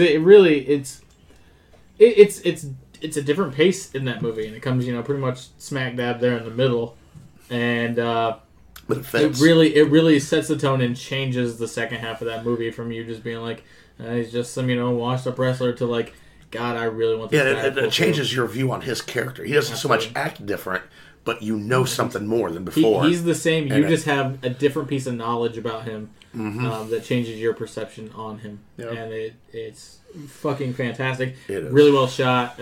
Even though, Evan Rachel Wood isn't saying a whole lot in that scene, she's giving a great fucking performance too, just like with her reactions. Yeah, just her presence. Absolutely. Yeah. I went wrestler. I'm going to give a runner-up real quick. I love in both these movies where my favorite stuff in these movies is when they're going behind the scenes and showing me stuff I don't usually get to see in the wrestling environment or in a ballerina environment, and where she's breaking open her shoes, and restitching it. Oh yeah, tearing the soul apart. I thought that was really interesting. So I just wanted to give a shout out to that. It's really cool when you watch a movie that shows. That. Yeah, it shows you something. Little details, showing you something different. But the wrestler, goddamn, there was 4 scenes here that it was so hard to choose from. I'm ultimately going with the one that I'm filling right now, okay? Because I have 3 of them written down here. But the one that I'm filling right now is when the doctor tells him that he can't wrestle anymore. Okay, now so not there yet. Okay, but he tells him he can't wrestle anymore. Stop putting that shit in your body. You better not wrestle. It's time for you to go. Right. So he walks outside. He has his coat on, and he's just standing there. There's nobody there for him. Nobody there for him. Not his daughter. Not the stripper. And that's the person that he has So probably the depressing. closest relationship with is a stripper. You know, that's his constant is the fucking local stripper. You know, no one's there to pick him up, and he's just. After having major heart surgery, someone's cutting through your flesh and your bones. You almost died, and you're just out there, and you're just no one's there to help you, and you just you call a cab, and the cab takes you to your van. And it's just life as usual. I mean, the only other So lonely. closest friend he had maybe was that bouncer. They seemed to get along pretty good. Yeah, In their so own ways. fucking lonely, man. Another runner-up, man. The staple gun fight going in from the yeah. staple gun fight into the backstage heart attack. I swear to God, guys, that's some of the best acting I've seen in years. Where they're pulling the staples out of his pulling chest staples out of him. and his back, but it's the Damn. look that he gives. Like you can tell, like someone who's about ready to have a heart attack, he starts throwing up. Yeah, he He's starts weak. grabbing his arm though too. There's at one point. there's something Something's that going numb. I can't really put my finger on. There's something he's doing. It's the combination of putting his hand on his arm. He's shaking a little bit. He's even off color a little bit. There's something that looks like he's really going through a fucking heart attack. It is amazing to watch. And then him standing Yeah. up, he's moving really slow, and he puts his hand up against the wall, and then he starts throwing up. It's just, man, it's like he dedicated himself to that role. It was amazing. But it was just so lonely and despairing to see him walk out of that hospital and just have no one there for him. You know, we've seen him get kicked out of his trailer a couple times, so he's just exactly. going back to his van. Yeah, just going back He's to his not van. even going to a bed. Yeah. Such a powerful scene. And they could have skipped that. That's one of those things that could have just ended up on the cutting room floor where, they just could have bypassed him. I think it's such an important piece of him, So that takes us to defining moment, which was rough. For me, This anyway. one was for me, yeah. But in the end, I went with The Wrestler. And it's towards the very beginning almost. Actually, I think it is the first shot. It's Randy sitting in what looks like to be a daycare. Waiting. And this is immediately after this powerful intro. Oh, yeah. Of it shows him as being this famous, and you're seeing all these news No, I clippings, love that, yeah. posters. This guy was just a god in his time. He's like a back and in then, school. boom, 20 years later, he's sitting in a small metal chair Yeah. in what looks to be like a fucking daycare. Yeah. That, you know what I mean? I thought about that. That was The higher you stand, no matter if you're a musician, wrestler, whatever, the higher you are, Yeah. the farther you're gonna fucking fall. Yeah. And that right there just boom embodied that in every way. Even just the way he didn't say shit, but just the way he was slouched. You can tell this man is used up and spit out. Yeah. And it was just 5 seconds, and right fucking there, Yeah. I knew what kind of movie I was going to watch. I didn't know how good it was going to be at that point, but I knew what was going to happen, and it was fucking beautiful. Yeah. For me, I mean, defining moment is like that image I think of. And both of these have some pretty great visuals and lines and everything. But this was the first time I'd watched Black Swan, watching it for this. Yeah, me too. I'm right there with you. And there's something so chilling about that, like, last shot of her just laying on that mattress, just in all white, just with that huge fucking spot of blood and that smile on her face. Yeah. And she says that line, like, it was perfect. I don't know if you guys have seen Suspiria or not, but it's a great fucking suspense type horror movie, and I saw so much of this in that, and a lost art in a lot of these types of movies is atmosphere, and Black Swan just gave me confidence in the fact that it's not lost anymore. Wow. I fucking love that. And that scene you described there was just the perfect atmospheric scene, and I loved it. It's beautiful framing. It's like it's a really defeated moment for you as a viewer because like all the reality is finally rushing back to you. Yeah. Because I mean we're getting a lot of shit thrown at us in these last like 20 minutes, especially where you're I know, like, it's just I don't know what's bombardment. real. I don't know what's fake. Like I'm going through the same sort of mental break that she's going through, and that's the moment where you kind of snap back and you go, oh, we're back to reality, and it's a fucking rough one. Yeah. My defining moment was as Lily calls it, the Leslie wet dream. No, just kidding. No, not your orgasmic moment. Do you want me to be honest, guys? That was the best. It's a hot fucking scene. Can't we be fucking honest here, guys? Okay. Oh yeah. Honestly, that was fucking hot. Well, I love that one pretentious moment where the fucking two girls fucking that made the fucking verses for me. Okay. No, Oh my god, that's awesome. My defining moment though. That was You're pussying out now. I see. That was my runner-up. The defining moment for me was the Mickey Rourke, Randy Ram, sitting with the other has-beens and signing autographs. Yes. Oh, you said it earlier, I think, where both these were kind of like horror movies. You have the psychological horror, and this is kind of a horror film if you look at it through the right lens. And one of my favorite movies that I've been debating putting up for Pantheon, and everyone knows this, is Amour. It's just something I've been wrestling with, and I would love to. I'd like to see what people think. I call it an unconventional horror film because slashers don't scare me no more. Fucking demons don't scare me no more. You know what scares the fuck out of me? Reality. Getting old. If I want to pinpoint it, is getting old, because with age you get weaker. Disease. It's just stacked against you. You have this guy who used to be at the top, and you see all these guys were at the top, and they all fell. One guy's in a wheelchair, the other's got that catheter has a on his fucking leg. cane, and all these broken down pieces of meat, and you're like, man. And you just know they're at this autograph signing just so maybe they can meet some fucking bills themselves. Wow, and guys, I try to go to 2 or 3 conventions a year, and usually horror conventions, and this year I met Matthew Lillard. It was so interesting because Matthew Lillard was telling us, hey, it reminds me of The Wrestler here. He was like, guys, I was in Scream, and everyone's here for Scream, and my character in that movie. And he goes, that was fucking like 20 years ago, man. And he was like, I gotta imagine Scooby-Doo's his bread and butter. Yes. And Scooby-Doo, someone just replaced him with Scooby-Doo. Oh, really? I don't know exactly when it's going to happen. Then. But he said that losing Scooby-Doo was a big deal to him because that's something that he's known for, that he's kind of created, it's kind of his franchise. It is. It's something that he's really worked hard on, and he says he still does it like weekly. The Scooby-Doo voice for kids or for family, Yeah. And someone's going to come in and take that away. And the higher you get, the harder you're going to fall, man. Yep. Just like you said. And it was really interesting listening to Matthew Lillard talk. He goes, guys, he's like, you might think that I might have some money because I was in a movie that you guys like, or I was doing this thing 20 years ago, but in reality, it's like I had to relocate. I had to sell my house. I had to kind of bring things down a little bit because I'm not as active as I was with Scooby-Doo and Scream. And with you guys buying autographs and doing these things, and coming out and supporting, it's like, that's how I feed my family. So in a way, a lot of the people that I go see, are dealing with these same kind of things. Now, they're not broken down like these guys, with canes. But they're still desperate for fucking cash. They're damaged in other ways, And it's so scary just to think about, just getting older, man.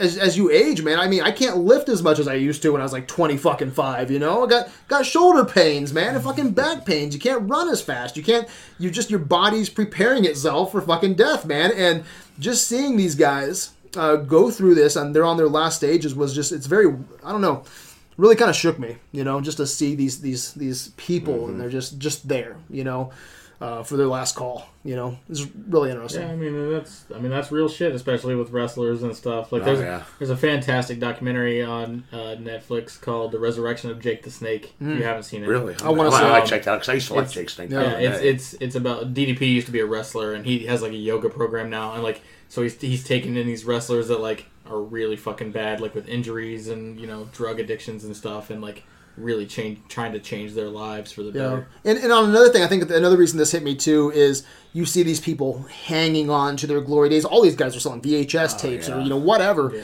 They're so scared. They're so scared. But I think that's something that everyone needs to take stock of. That's something I pride myself on, is like, you have to recreate yourself. People are like, how have you been married for 20 fucking years? It's because you recreate yourself. I can't be fucking like I was 20 and still be married. You have to keep on working on yourself as an individual. You can't settle for 1980s prime. Yeah. Things change, but you have to change with them. You can't just settle for the same fucking job. You got to go out and chase your dreams. You got to recreate yourself. You got to turn things around, and it's just scary to see that these people, they look strong, but they're not strong enough to set a different course, to set a different path, because they're scared. You know, there's so much into that scene there that I They really just hung haven't on to. accepted their fate. They haven't, yeah. So that was my defining moment, guys. Right. All right, so best. This was best fade. So both movies have a man. very ambiguous fade. Actually, I think one is, if I'm not mistaken, Black Swan has a white fade, doesn't it? I think so. And then I think Wrestler has a black fade. And usually in cinematography, they teach you that white fade is more open-ended and black fade is more the end. You know, however you see it. It's more of a, what do you want to say, a negative, Yeah. you know? You know, which is funny, because I'll go ahead and say this out. I think that, it's just my own personal thoughts, the Wrestler, I think he lived. Because he was almost done. Really? Yeah, and he had one final move to do.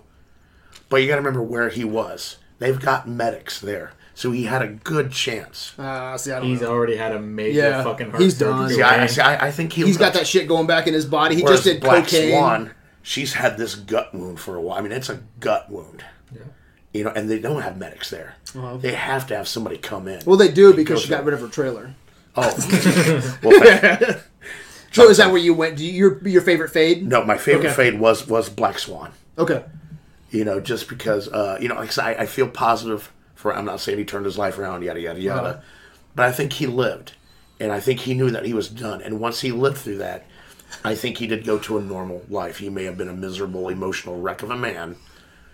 But I think her, I mean, this killed her. I really, truly believe that this fucking killed her. Really? And that's how she ended, with the perfect performance for this very, very popular ballerina play type thing. I can't really think of a way to say it. Yeah. And, I mean, she went out like a rock star. It was her swan song. I feel like Randy sort of, you know, what happened, and maybe if he had a stroke and was paralyzed, whatever, he's going to fade. Where this was her moment, and this is how she's going to remembered. She died a rock star. And I love that. You know, I agree with you. I think both characters died. But let me read something. Natalie Portman actually stated that she doesn't believe that Nina dies at the end of the film. She sees it more as a Nina having to kill the little girl in order to mature into a woman. Now, see, if the gut wound weren't real, if everybody was staring at her like there was nothing going on, I might have believed that. Yeah. But you know the gut wound was real. People were seeing this, oh, shit. Yeah, you I know? think these characters are both tragic characters, and I think definitely. they both bit it at the end. I really do. Very possible. You know, to me, Black Swan, she definitely died. Because if she lives, that performance doesn't mean as much. That movie doesn't mean as much. Like her story, her character doesn't mean as much if she lives. It loses a lot of credibility if she lives. If Randy survives or dies, his story continues, and it doesn't affect that last moment. So I ended up going with The Wrestler, even though I loved the way that the ending for Black Swan was framed. I think it was set up, you know, a lot better ultimately, but I believe there's a lot more ambiguity to The Wrestler. Because I think that if you were to ask 100 people, do they die or do they live for both of these films? 12 people would say. I think Black Swan, they would have a lot higher people thinking that they died, and I think Wrestler would be a lot closer to 50-50. And there's something really a little more... The most haunting moment to me in The Wrestler is that moment when he jumps and it just lingers on that turnbuckle for a second. Yeah. It's just that empty turnbuckle and the roar of the crowd because he hits his move. And then it's black. Yeah. I think it's because the match is over. Right. His career is over. Yeah. That's what. No, I don't mean that. I totally don't lean either way with The Wrestler. Yeah. Because I can see it going either way. Oh, I I'm can not too. not like, oh, he's dead, or no, I think he lived. Because saying he died is too definitive, and saying that he lived is too optimistic to me. Right on. So it's that brief extra moment, like of just that empty turnbuckle and that roar of the crowd, and then it going to black. Yeah. And like if he had stood up there, you know, put his hands up to that ram jam, and then before he jumped, they cut, it wouldn't have had that same effect. He had to make that jump, and you can't follow him. If you follow him and see it, even worse. It has to be that just empty space. That was a good scene. That was a good shot. That was well done. Yeah, if I could, I'm glad there's a rule now. I would have probably tied this. I thought both of them were very, very good. I thought they were done very respectfully. I'm going with The Wrestler. I thought, Odd man out. yeah, I'm going with The Wrestler. I'm going, that coming off the top rope with the ram jam. Yeah. It is so good, and then closing out with Bruce Springsteen, the wrestler. I thought that was awesome. But leading up to that, I mean, doctor says, you can't. I think he died. I think Nina's dead. I'm a professional wrestler. That's not a good idea. Yeah, it's not a good idea. You gotta stop putting that shit in his body, which he did. He cleaned up for a while. Yeah. But then the night before, a couple nights, he's snorting cocaine, fucking hookers. Not hookers, but you know what I'm saying. He's getting his sex on in the bathroom. And then he comes out here. Getting his sex on in the bathroom. He comes off the... Well worded, Brad. Thank you. Johnson. Yeah, goddamn Henry Wadsworth Longfellow of podcasting. I'm a goddamn word master. But coming off that top turnbuckle, man, he's done. I love that fight, though, with him and the Ayatollah, because Ayatollah knows that something's wrong. Oh, yeah, he even says, are you okay, brother? He tries to finish the match early. Yeah, He's yeah. like, pin me. But he keeps on falling a little bit, stumbling, holding his chest. Yeah. And he's like, no, I'm going to go through with it. And I think ultimately that's he goes out his way, though, He gets on that turnbuckle. He pins. I think he pins the move. His final... I think he pins the move. And dies on top of Ayatollah. I mean, the way the move goes, he would be right on top of the way the move goes. So, I mean... He would have hit him and then been right there. He wouldn't have had to have covered him and just lay there. Yeah, just lay there. They count and he'd shit the ring and it's fucking over. And then the credits come on. But no, I think that's probably. I don't see a good end to this. I don't see him pinning him, winning the match, standing up, getting with Pam, helping her raise her kid, living a happy life with his daughter. I don't know, getting awesome promos and becoming another top wrestler. I just don't see that. I think that he's a very tragic character, and he said in the ring, he's burnt the candle at both ends, and you pay the price, And I think that there's no coming back from that. I mean, he's been warned, and it would be different if it was ambiguous and it goes to black without any signs of him having a heart attack in the ring before he goes to that turnbuckle. Yeah. But leading up, Ayatollah trying to stop the match, people could tell that something was wrong. I think he died. Live or die, it's not a fucking happy ending for the guy. It's not a happy ending for him. But there's just something about that shot of him on the ropes, coming on with the Ram Jam, and then just closing with that Bruce Springsteen song. I think that was definitely my favorite fade. But Black Swan was very well done. Mm-hmm. So that takes us to Best Director. I went with the wrestler on this one. I think there was better cinematic shots, great. I mean, I think again there was more to it than what there was to Black Swan. Now, what Black Swan had was great and it was amazing. There's no question about that. But I could say the same thing for the wrestler, except the wrestler there was more of it. Mm-hmm. A little extra to put in there. That's really the only reason why that one won. Because it was pretty fucking close for me. Black Swan carried this one. And I like the way the wrestler shot. And I mentioned earlier the way they do the hardcore match where they show the end of it and then they kind of reverse back is really fucking cool and creative. And there's great performances that he got out of everyone in both of these movies. But it comes down basically to, was the film raised because of the performances or because of the direction? And I think the performances in the wrestler raised the wrestler a little higher. And I think the way that the movie is directed for Black Swan raised the performances. See, because I mean, you and I disagree on the cinematography. I think a lot of what you like in the cinematography is probably created through editing. I think what the actual practice of going out there with the camera, you have the same technique where it's going out with the close-ups, the guerrilla style filmmaking, the handhelds, getting in there, showing us everything. I think that this is another hard category though. When you look at both of them, I think both of them really deserve. I think he's doing really great things. I think it does. I think it really does. Barely won for me. I mean, because there's a lot of style to Black Swan, but there's also a lot of technique going into the wrestler.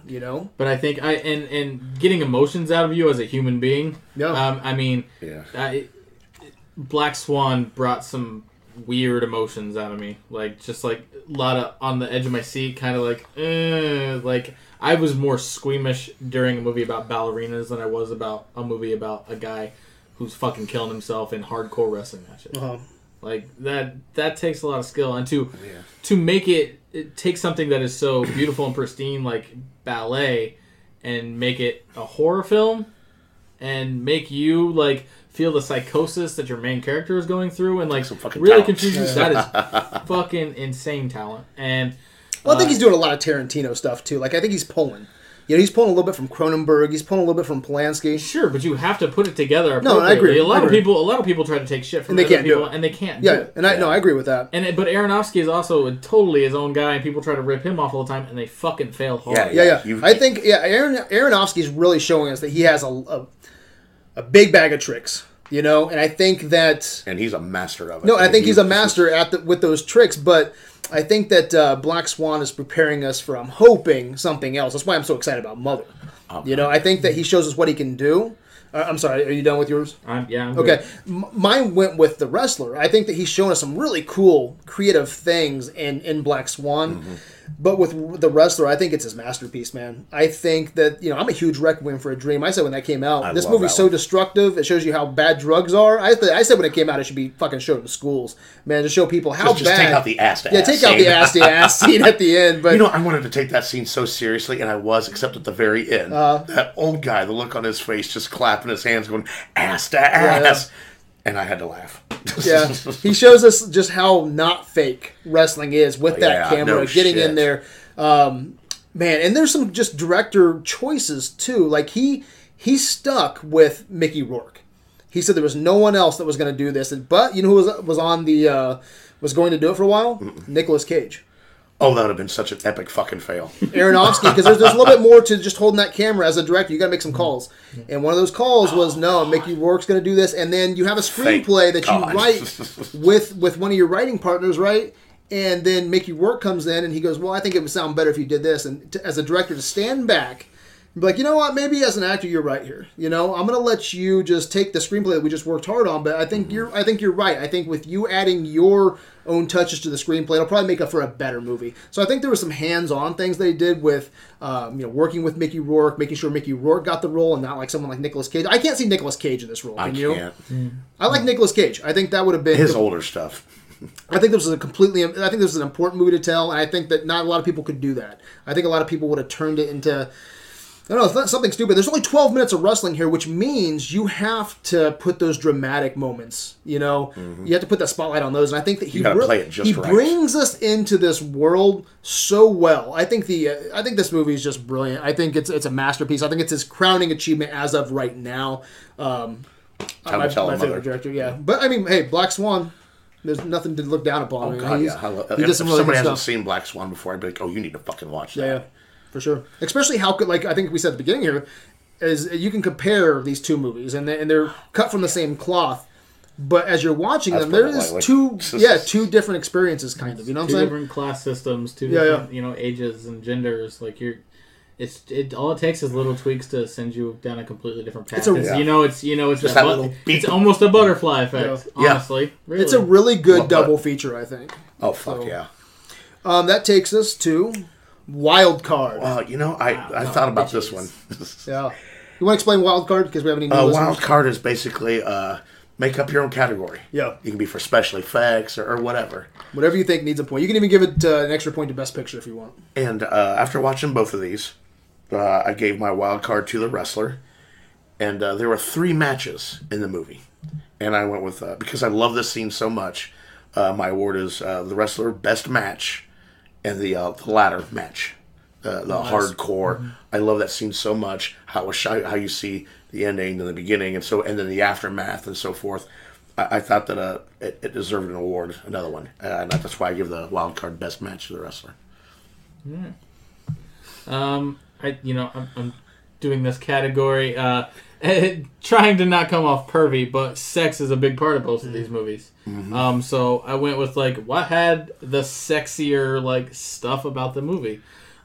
Is it Marissa Tomei dancing around topless, fucking gorgeously, or one of the hottest lesbian scenes between two of the hottest actresses in the world happening? And I went with Black Swan scene because you couldn't have lost that award, man. and couldn't have. Marissa Tomei gave it her all with no shirt on. Literally. But that scene not only is kind of sexy, but it really drives the plot. You don't have to see Marissa Tomei naked to understand that she's a stripper and do all this stuff. True. But you have to have that real visceral sexual moment between Nina and Lily. to like really start to get into her psychosis. Because if you're getting really into that moment, and then you find out that moment's not real, then you're like, okay, I'm really getting behind now. So it's not even just like the fact that it was like a sexier scene to me, but it was also like a really important scene to the film. That's good. Right on. My wild card, I agreed with a lot of what you said, Kyle, for Best Director.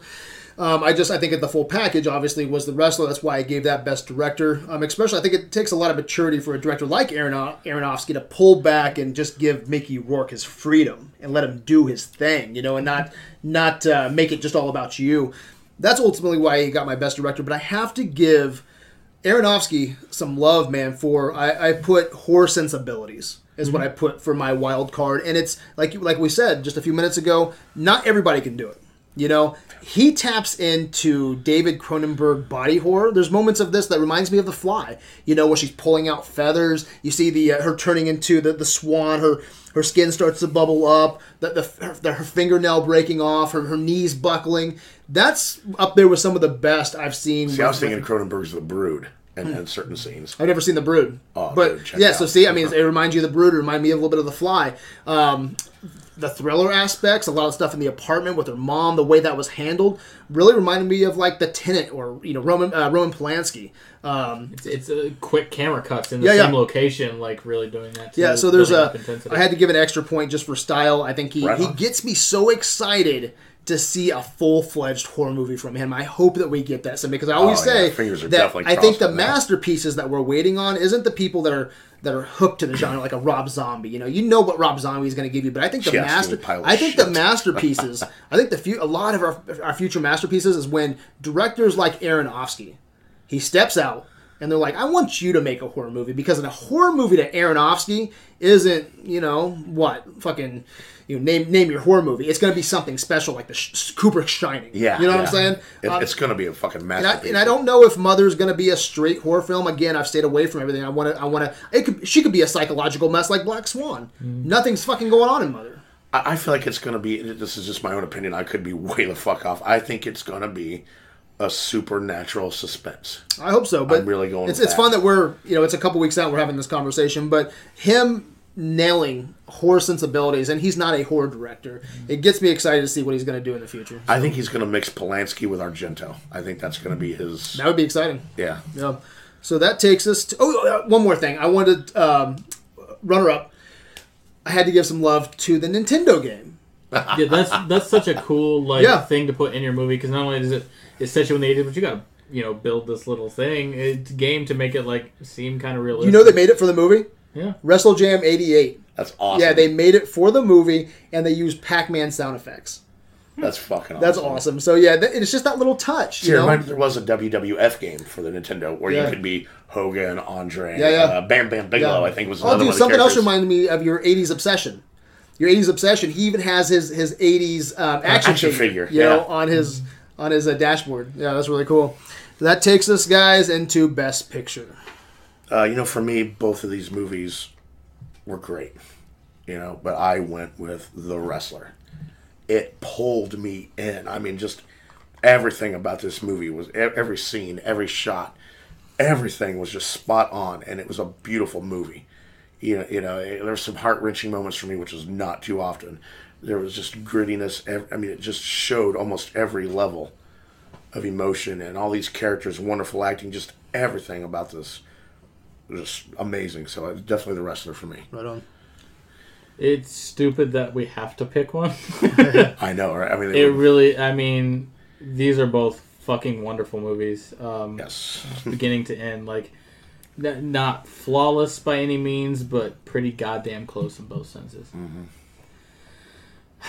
That said, I'm going to ultimately pick The Wrestler as my best picture. I think it just rings a little more true to me. I grew up a wrestling fan as a kid. I still watch wrestling now.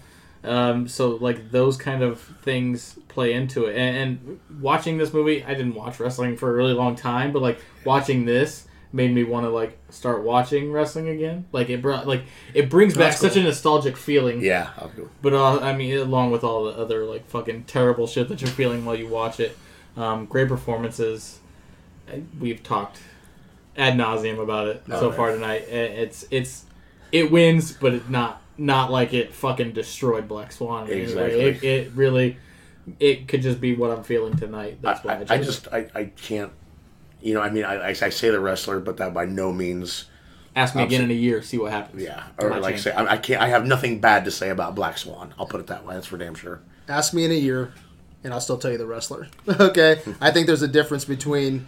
I'll save that for a little bit later. But I think Black Swan's a great movie. Okay, I think The Wrestler is just a transcendent movie for its genre. It's one of my favorite. It's one of my favorite dramas. A drama is very very broad. I mean, you have a drama like Good Will Hunting, and you have a sports drama like The Wrestler. You have so many little subgenres. But if I have a top 5 drama where I'm just putting it all out there, The Wrestler is probably my top 5, man. It's one of my favorite dramas, and I'm glad that it held up because I didn't know if it would. I remember loving this movie, and it still held up. I was glued to this movie. I loved it, and it's weird because I enjoyed watching it, and it's not a happy movie, It's about a very tragic character, but like say Blade Runner.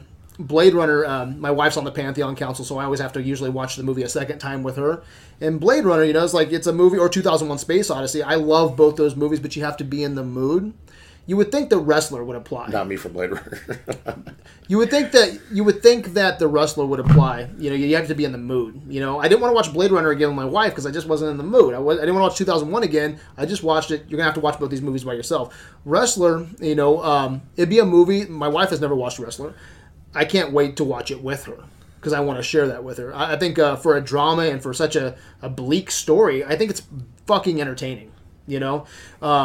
I have some quotes here too that I think are really important. But WWE play-by-play commentator Jim Ross called it really strong dramatic film that depicts how people who are obsessed with their own lives and their careers can self-destruct. Roddy Piper, he said he loved it. He broke down and cried in Mickey's arms. He was thrilled that this story was finally told. And you have a lot of people that just think wrestling's fake, and it is. It is. Yeah, they're putting on a show. But still, what you're doing to make yourself look presentable.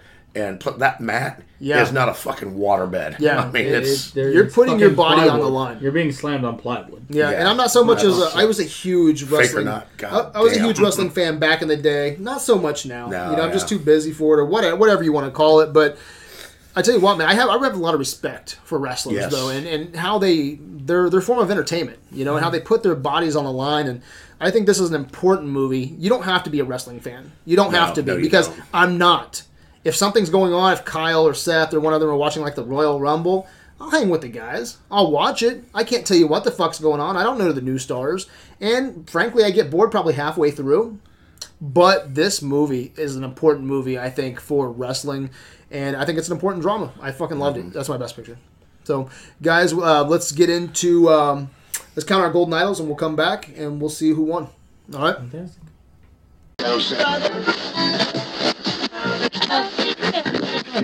We are back, and after counting the golden idols, The Wrestler is the golden idol winner. I think it received double the awards. What is the tally?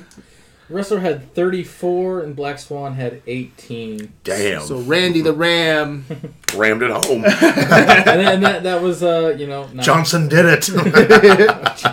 Johnson. I fucked that up. Our Facebook poll, we put up both movies to see what people would like more. I put that up late too. Yeah, Wrestler got 5 votes, Black Swan got 4, so they agreed with us, but a lot closer to them than to us. Usually I put up that poll on a Thursday night. In advance. Yeah, I put it up like a couple hours ago, so I had to repost it because people were posting on AV tonight, and it just got to the bottom of the page, so I was like, I had to repost it so people would see it. That's probably not as accurate as I'd like to see it. So maybe next time, hopefully I can fucking get it up goddamn earlier. Or maybe you can get the awards to us, a couple of days or yeah, right. Dick. Man. So the only Darren Aronofsky movie that matters now is The Wrestler. So it is the versus winner. So does it deserve Pantheon? For any new listeners, the Pantheon is the home for our favorite movies of all time. We need a unanimous vote tonight, and then it gets kicked up to the Pantheon Council. Cousin Wayne, is The Wrestler Pantheon worthy? Without doubt, yes. Okay. Any comments? And you're on the council now. Anything you want to say about that? You're pretty pumped about that, aren't you? Oh, fuck yeah. I mean, I'm really, really happy to be on that. You've been wanting to get on there since, early on in the year, didn't you? At least about a year ago. Well, I disappeared for a while while the council was getting formed, and, I've just waited, and I love working in AV. I love the verses. I love the group, the polls, everything. I love it, and to be part of the council, I hate to sound all cheesy and shit. It's an honor for me. Yeah, because we only have 9. We only have 9 people on that council. There's a couple people that I'm trying to get in, but man, I just can't go past 9. 9. There's some people like, well, how do I get in? It's like, well, you do things like Wayne does, like contribute, like you post here and there about something, comment on something, like things, And movies are my life, and to be able to do this with great people like Kyle, good people, and my family, Brad. Mm-hmm. It's wonderful, and I love doing it, and I'm really thankful to be part of it. So now you get to impact, the council decisions. Oh, I'm going to do some impacting right now. So so any movies that go up to the council, you got a big vote there. So. Yeah, and I'm, you know what? I'll even rewatch The Wrestler again for a more in-depth review. So no problem. You show the fucking dedication to this group. So why The Wrestler then? I mean, is it because you're not a big drama guy in general? No, right? I'm not. I'm not. But this sucked me in with such a great story, and amazing characters throughout. But Randy, the Ram, was just such a unique character. You were rooting for this guy, and he just fucked up constantly, and it broke my heart every time this guy fucked up, because I wanted him to succeed. I wanted him to have that relationship with his daughter. I wanted him to succeed in life. I wanted him to slow down. Get rid of the fucking drugs, man. Slow down the exercise. Yeah. Live a healthy life and look back on your glory days like, God damn, that was a great time. It's funny you say that. You're rooting for him to change in this movie. That's how much you care, for his character. And you don't get that very often. And it's such a powerful and moving movie in every way. There's no doubt to me that it deserves Pantheon status. Yeah. How about you? Coming in tonight, I would have said yes to either of these movies. But then hearing Wayne say he loved The Wrestler so much, I'm going to say no. No, I'm going to kid. I absolutely love The Wrestler. It would be pushing my top 10 if when we did AV Assembles, it was on a short list of things that would have been on my top 10. It's something that, like, not only is it a great film, but it has that nostalgic factor to me without, when it came out, it was nostalgic.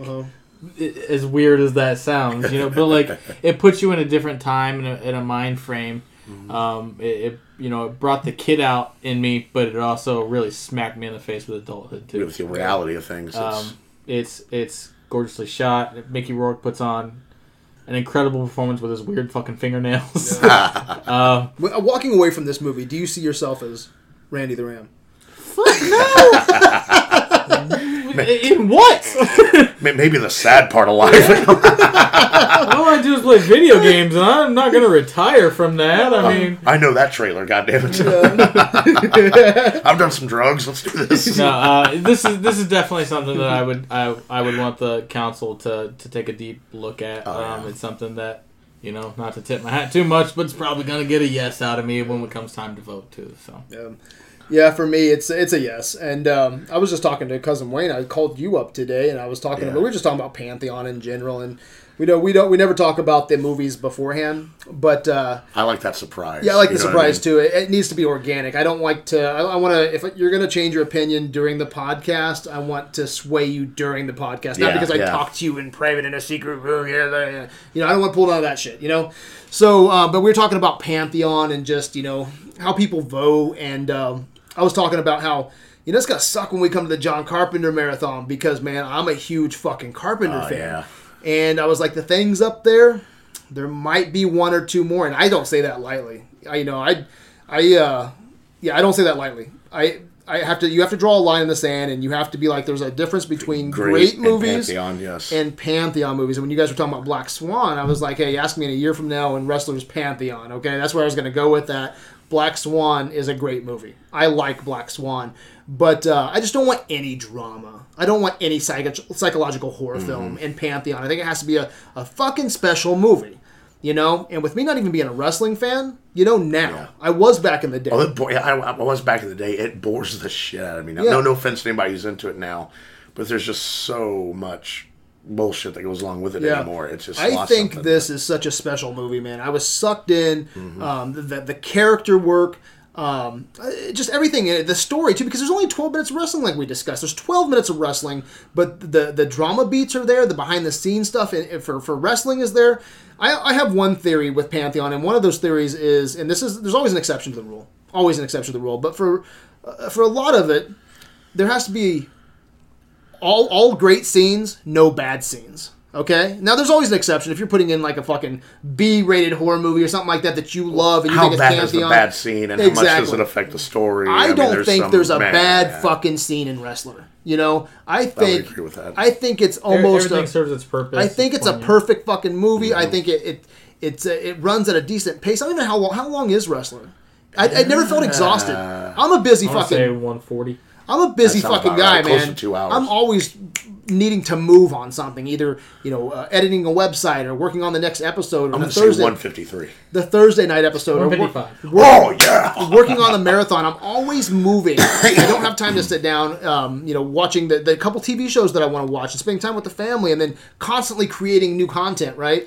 I don't have time. I'm usually in the back of my mind. I'm like, oh fuck, I gotta get this over. I gotta watch something else. I gotta watch something else. With The Wrestler, I was completely I gave my time to it, and I enjoyed every bit of it, man. It was worth every second. It's worth every second. I think it's an important film that people need to see, and I hope that it makes Pantheon. I think it would sit up there. I hope so too. really I nicely. think it's got a good fucking chance. Yeah. And like I said earlier, with Aronofsky films, you typically you can watch them and love them, but you don't feel the need to watch them again. Yes. I feel both of these movies are an exception to that.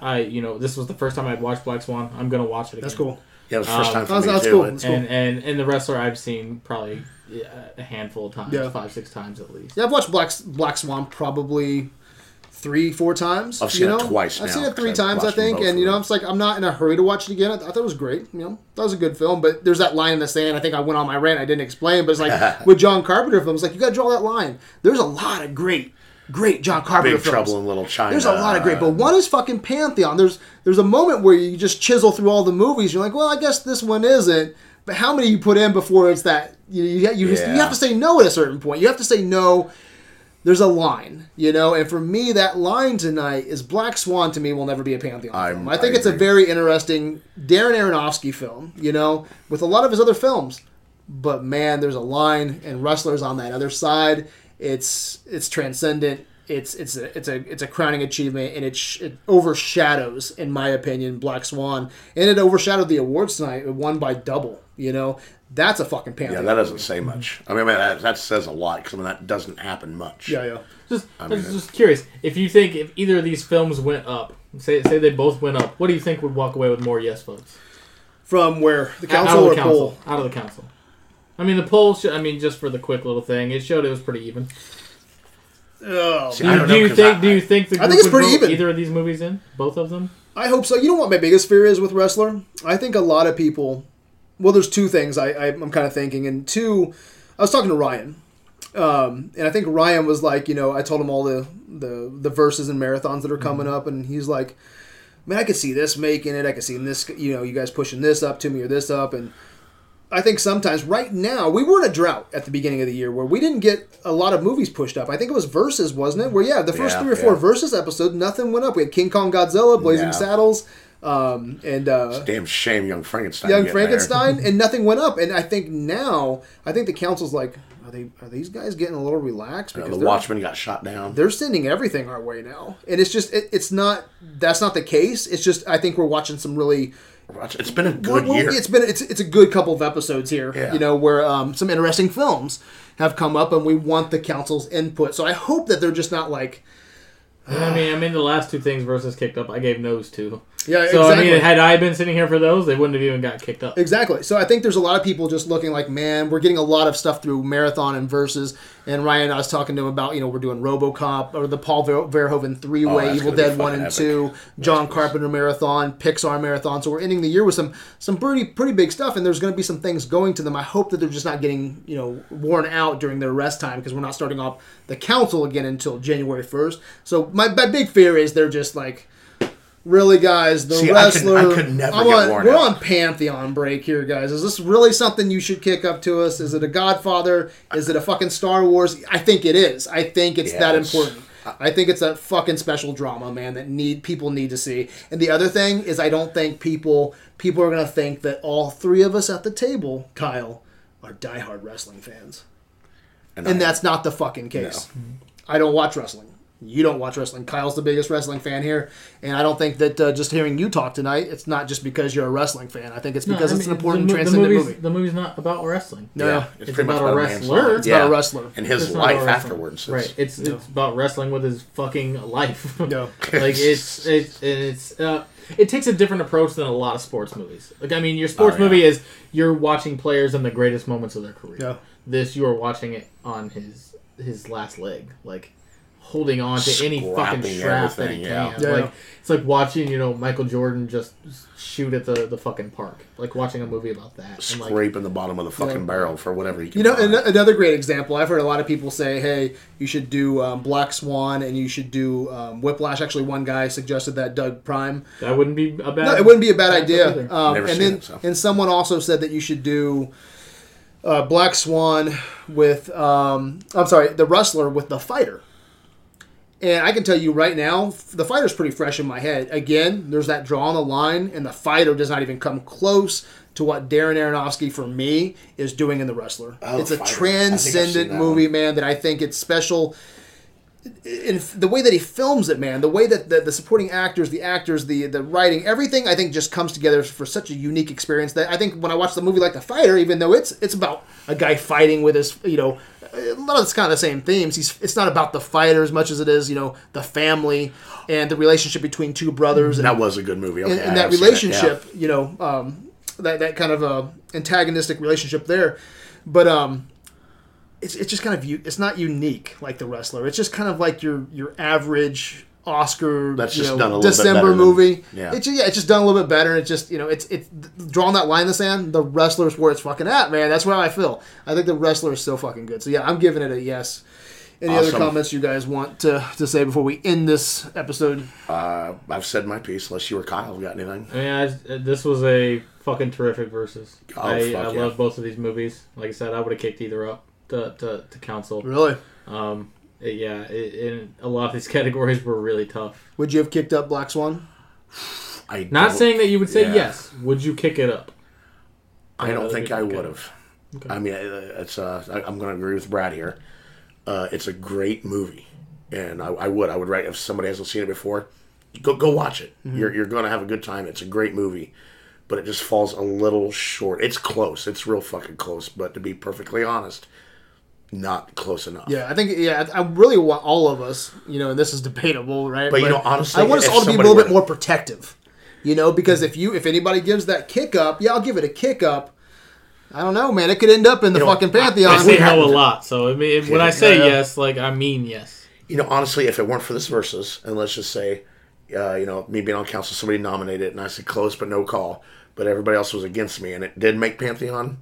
I wouldn't shed a tear. You'd be like, I get it. Right, cool. I get why it's there. Exactly. I would be wondering why the fuck it's there. Really? No, see, I wouldn't. Yeah. I wouldn't. I'd be like, okay, this is not an eyesore on the Pantheon. Mm-hmm. I don't agree it's Pantheon, but I understand why. I just don't think it's unique. I mean, I think it's just a good psychological horror flick, man. It's not Pantheon to me, man. See, to me, it's reminiscent of those older, almost gothic horror, like what Argento used to do, what Polanski used to do. That's just not done anymore. Uh-huh. And here comes Darren, and he fucking did it. Like I said, atmosphere is so important to me. But see, that's the thing. I think it mimics Polanski, but it's nowhere near. It would if Polanski directed this, it wouldn't be nowhere near Polanski's best film, or even Cronenberg's. I don't think Polanski could have made this film. Yeah, I think it takes. There's something. I think Polanski could have made this film. As much as you want to compare them, there is something that is inherently unique in the way that he's bringing you into the character itself. Polanski does a good job, with bringing you into the story. He doesn't bring you into the characters. Aronofsky brings you into the characters. The only exception to that rule is there's a movie. It's the first of the Apartment trilogy called Repulsion. Okay. Or even Knife in the Water. Polanski does some really good character work, man. Knife in the Water, Repulsion, even The Tenant is all character based about a peeping fucking Tom. All about voyeurism. So I think there's some really. I honestly think. Well, Repulsion is literally about a girl who's losing her mind, thinking that she's getting raped, yada yada, in this apartment. Who directed Straw Dogs? Was that Polanski? No, that wasn't Polanski. Who was that? That was the original Straw Dogs. The original. It was not Polanski. Shit, let me look that up real quick, actually. Yeah. We'll let this run for like another 30 seconds because I want to know the answer to this. It's someone. You sure it's not? It's someone. It is someone. I do You agree. sure- I do agree Are that you someone sure it's directed someone? it. It is not Polanski. I will Just make promise sure you don't that. look up the I 2012 will Straw not. Dogs. Straw Dogs. All right, 1971, Dustin Hoffman, yada, yada, yada. Come on. It's a big so director. slow. It might not be Polanski. I promise you it's not. It is directed Sam by... Peckinpah. Oh, Yep. Sam Peckinpah. Okay. you were way... Johnson. Johnson. Sam Johnson. Randy Johnson. Randy Johnson directed that shit. Well, hey, you can't be right all the time. That's for And in goddamn Wayne's sure. case, most of the time. If there was a movie title for my life, it'd be Yeah. like, The fuck up. All right. fucked. There we go. Real quick predictions. Do you think it'll make it? I think Nine council members. I think it will. Yeah. I think it will. Like I said, I'm not a wrestling fan, and I even We need saw so six. much merit We in need this. 6 yeses. We have 3 right now. Yeah. Only need Well, 3 no, more. No. We have 3 people that agreed to kick it up. Okay. Fair enough. How many times have we Yeah. kicked something up and changed our minds? Only once that I know of. It's rare, but How it many has times has it happened? I think only Nathan, right? No, I think I gave a no to Indiana Did you? Jones after I kicked it up. I believe Did you? so. I may have. I don't remember. I think you fully. gave it a yes. I may have. I don't know. But it's very rare. It's What rare, did but Nathan it's- do? He kicked up the thing and then decided he didn't think the thing was Pantheon. Yeah. But we still made it, motherfucker. I think it's a really like you don't have to be a wrestling fan to enjoy it, but there is something that does help with it. I think a little bit, and it's a pretty male driven story too. Yeah. Okay, yeah. So we have 3 female council members. Are they going to connect to it as much as we do as men? Yeah. I almost thought about bringing a female for this versus just to get their perspective. From that. Yeah, because you're right. I think that could really make a difference. If 3 women were sitting here, would Black Swan have dominated? We only have 2 women on the council, so if they say no, I think we're still in good hands. Yeah. I think. Okay. I think Ryan will say no. Oh yeah, that pretentious prick. Let's call it. Let's call it out, guys. Okay, we'll end this. Ryan. No, Ryan will say no. That I think Ryan's going to give you a yes. that pretentious Momo. Yep. Yeah, I think he'll say no. Okay. April. I think she'll give it a no. I think she'll give it a no. I think she'll give it a no. So that's 2 no's. We only can afford 3 no's, so it's 9. Yeah, 3 no's. Oh, So we got shit, 2 there's 2. no. Okay. We have that was Nathan in April, right? What about Josh? That was Ryan in April. Ryan in April. Yeah, I think Not Josh will say yes. I know he's really pumped about Black Swan. He might have some faith in our kick up. I'm gonna say yes. What are you saying? I think it'll be a no. What'd you say? I think Josh will say yes.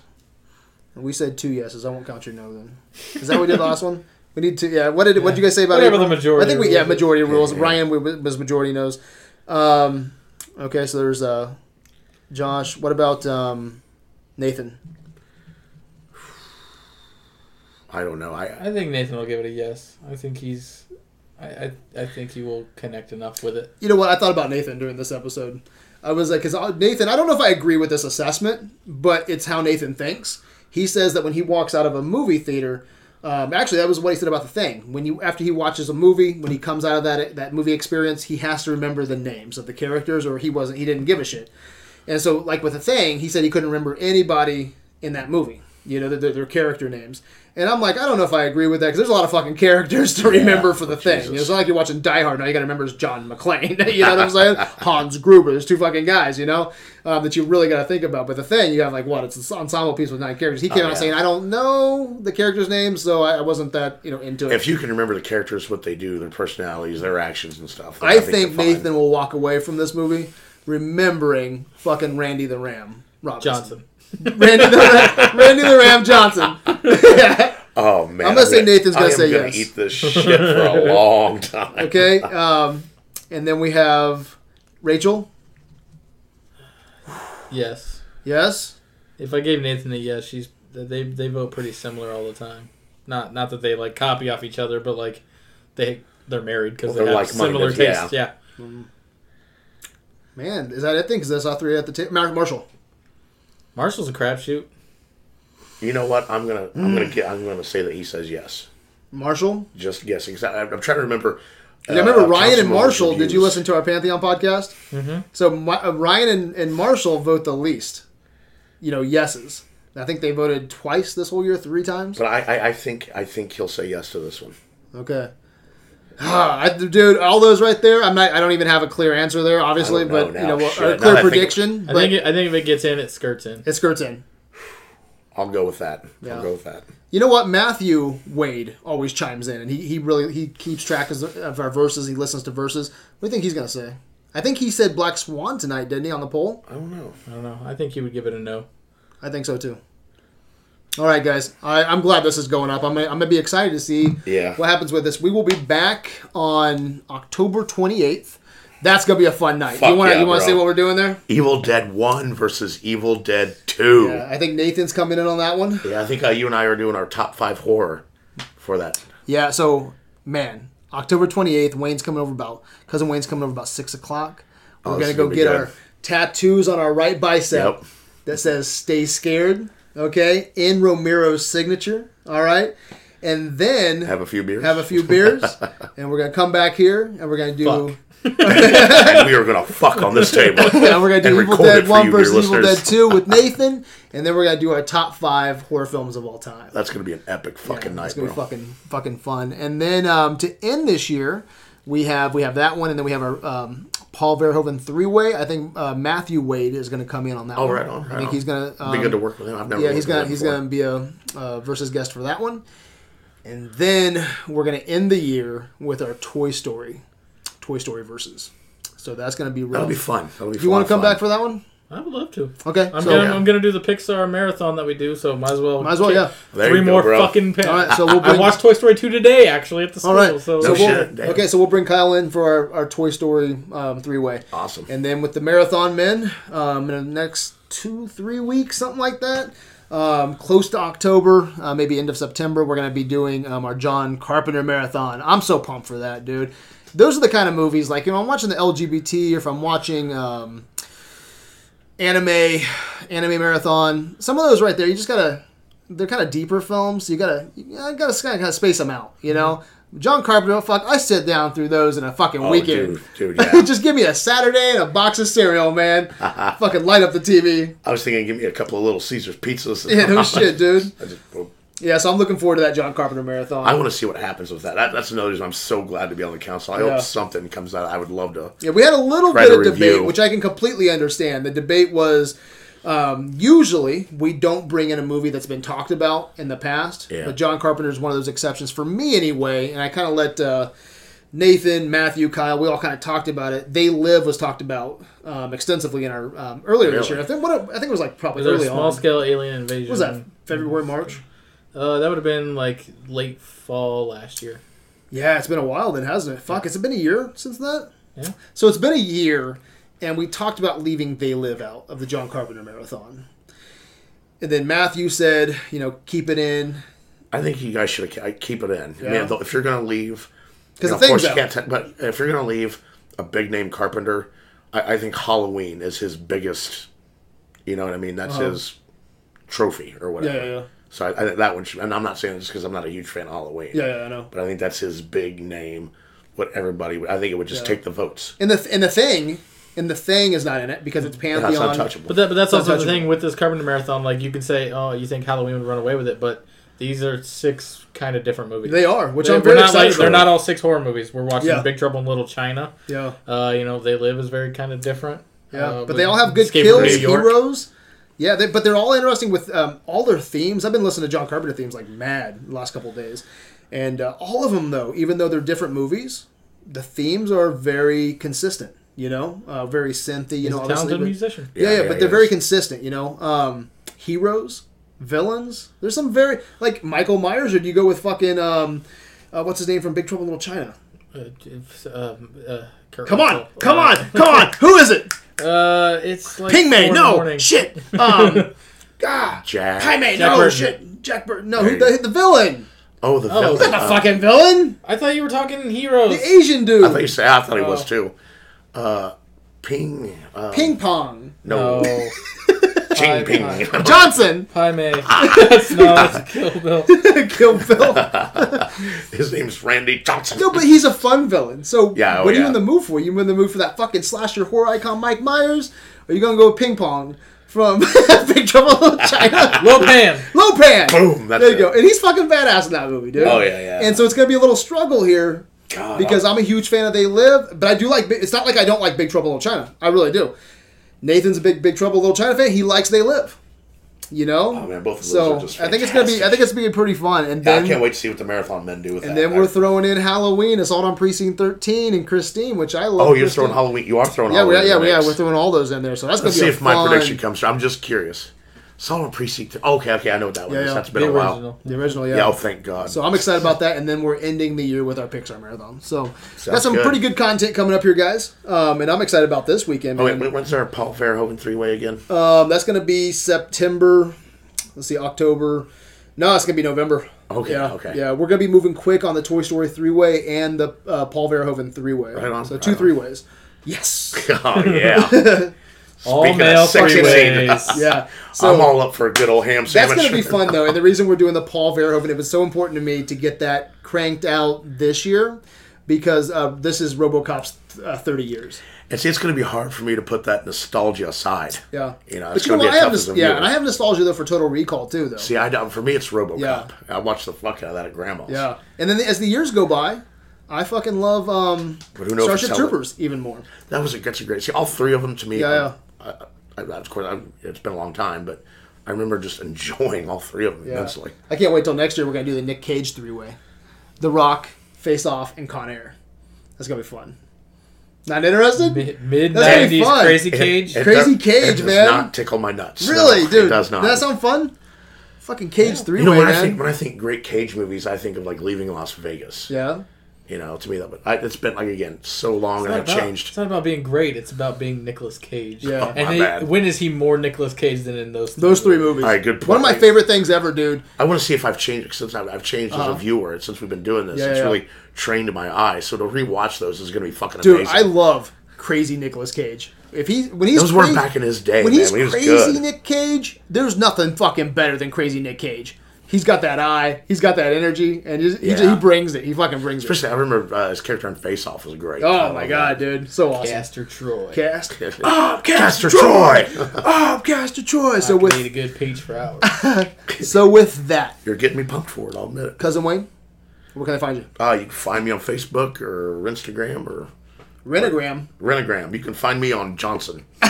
Johnson.com. Randy Johnson, the baseball player. Swinging high or swinging low? Which one you going for? Just swinging in Johnson. You can find me in a wrestling ring practicing my ballerina moves. It's gonna be great. I'm gonna kill myself. Swinging as Johnson. Kyle Brown on the Facebook group. Movie Script Life everywhere else, and I love doing these. Fuck yeah. Man, we should have ended this with cake. That would have been nice. Fuck. Little bit We of white- should some do white this by cake. stabbing ourselves in the stomach with glass.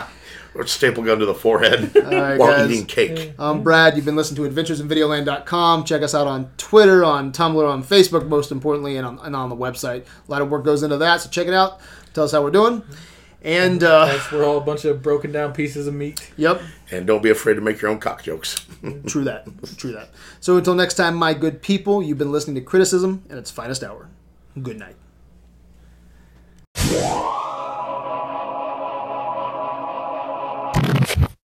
This conversation can serve no purpose anymore. Goodbye.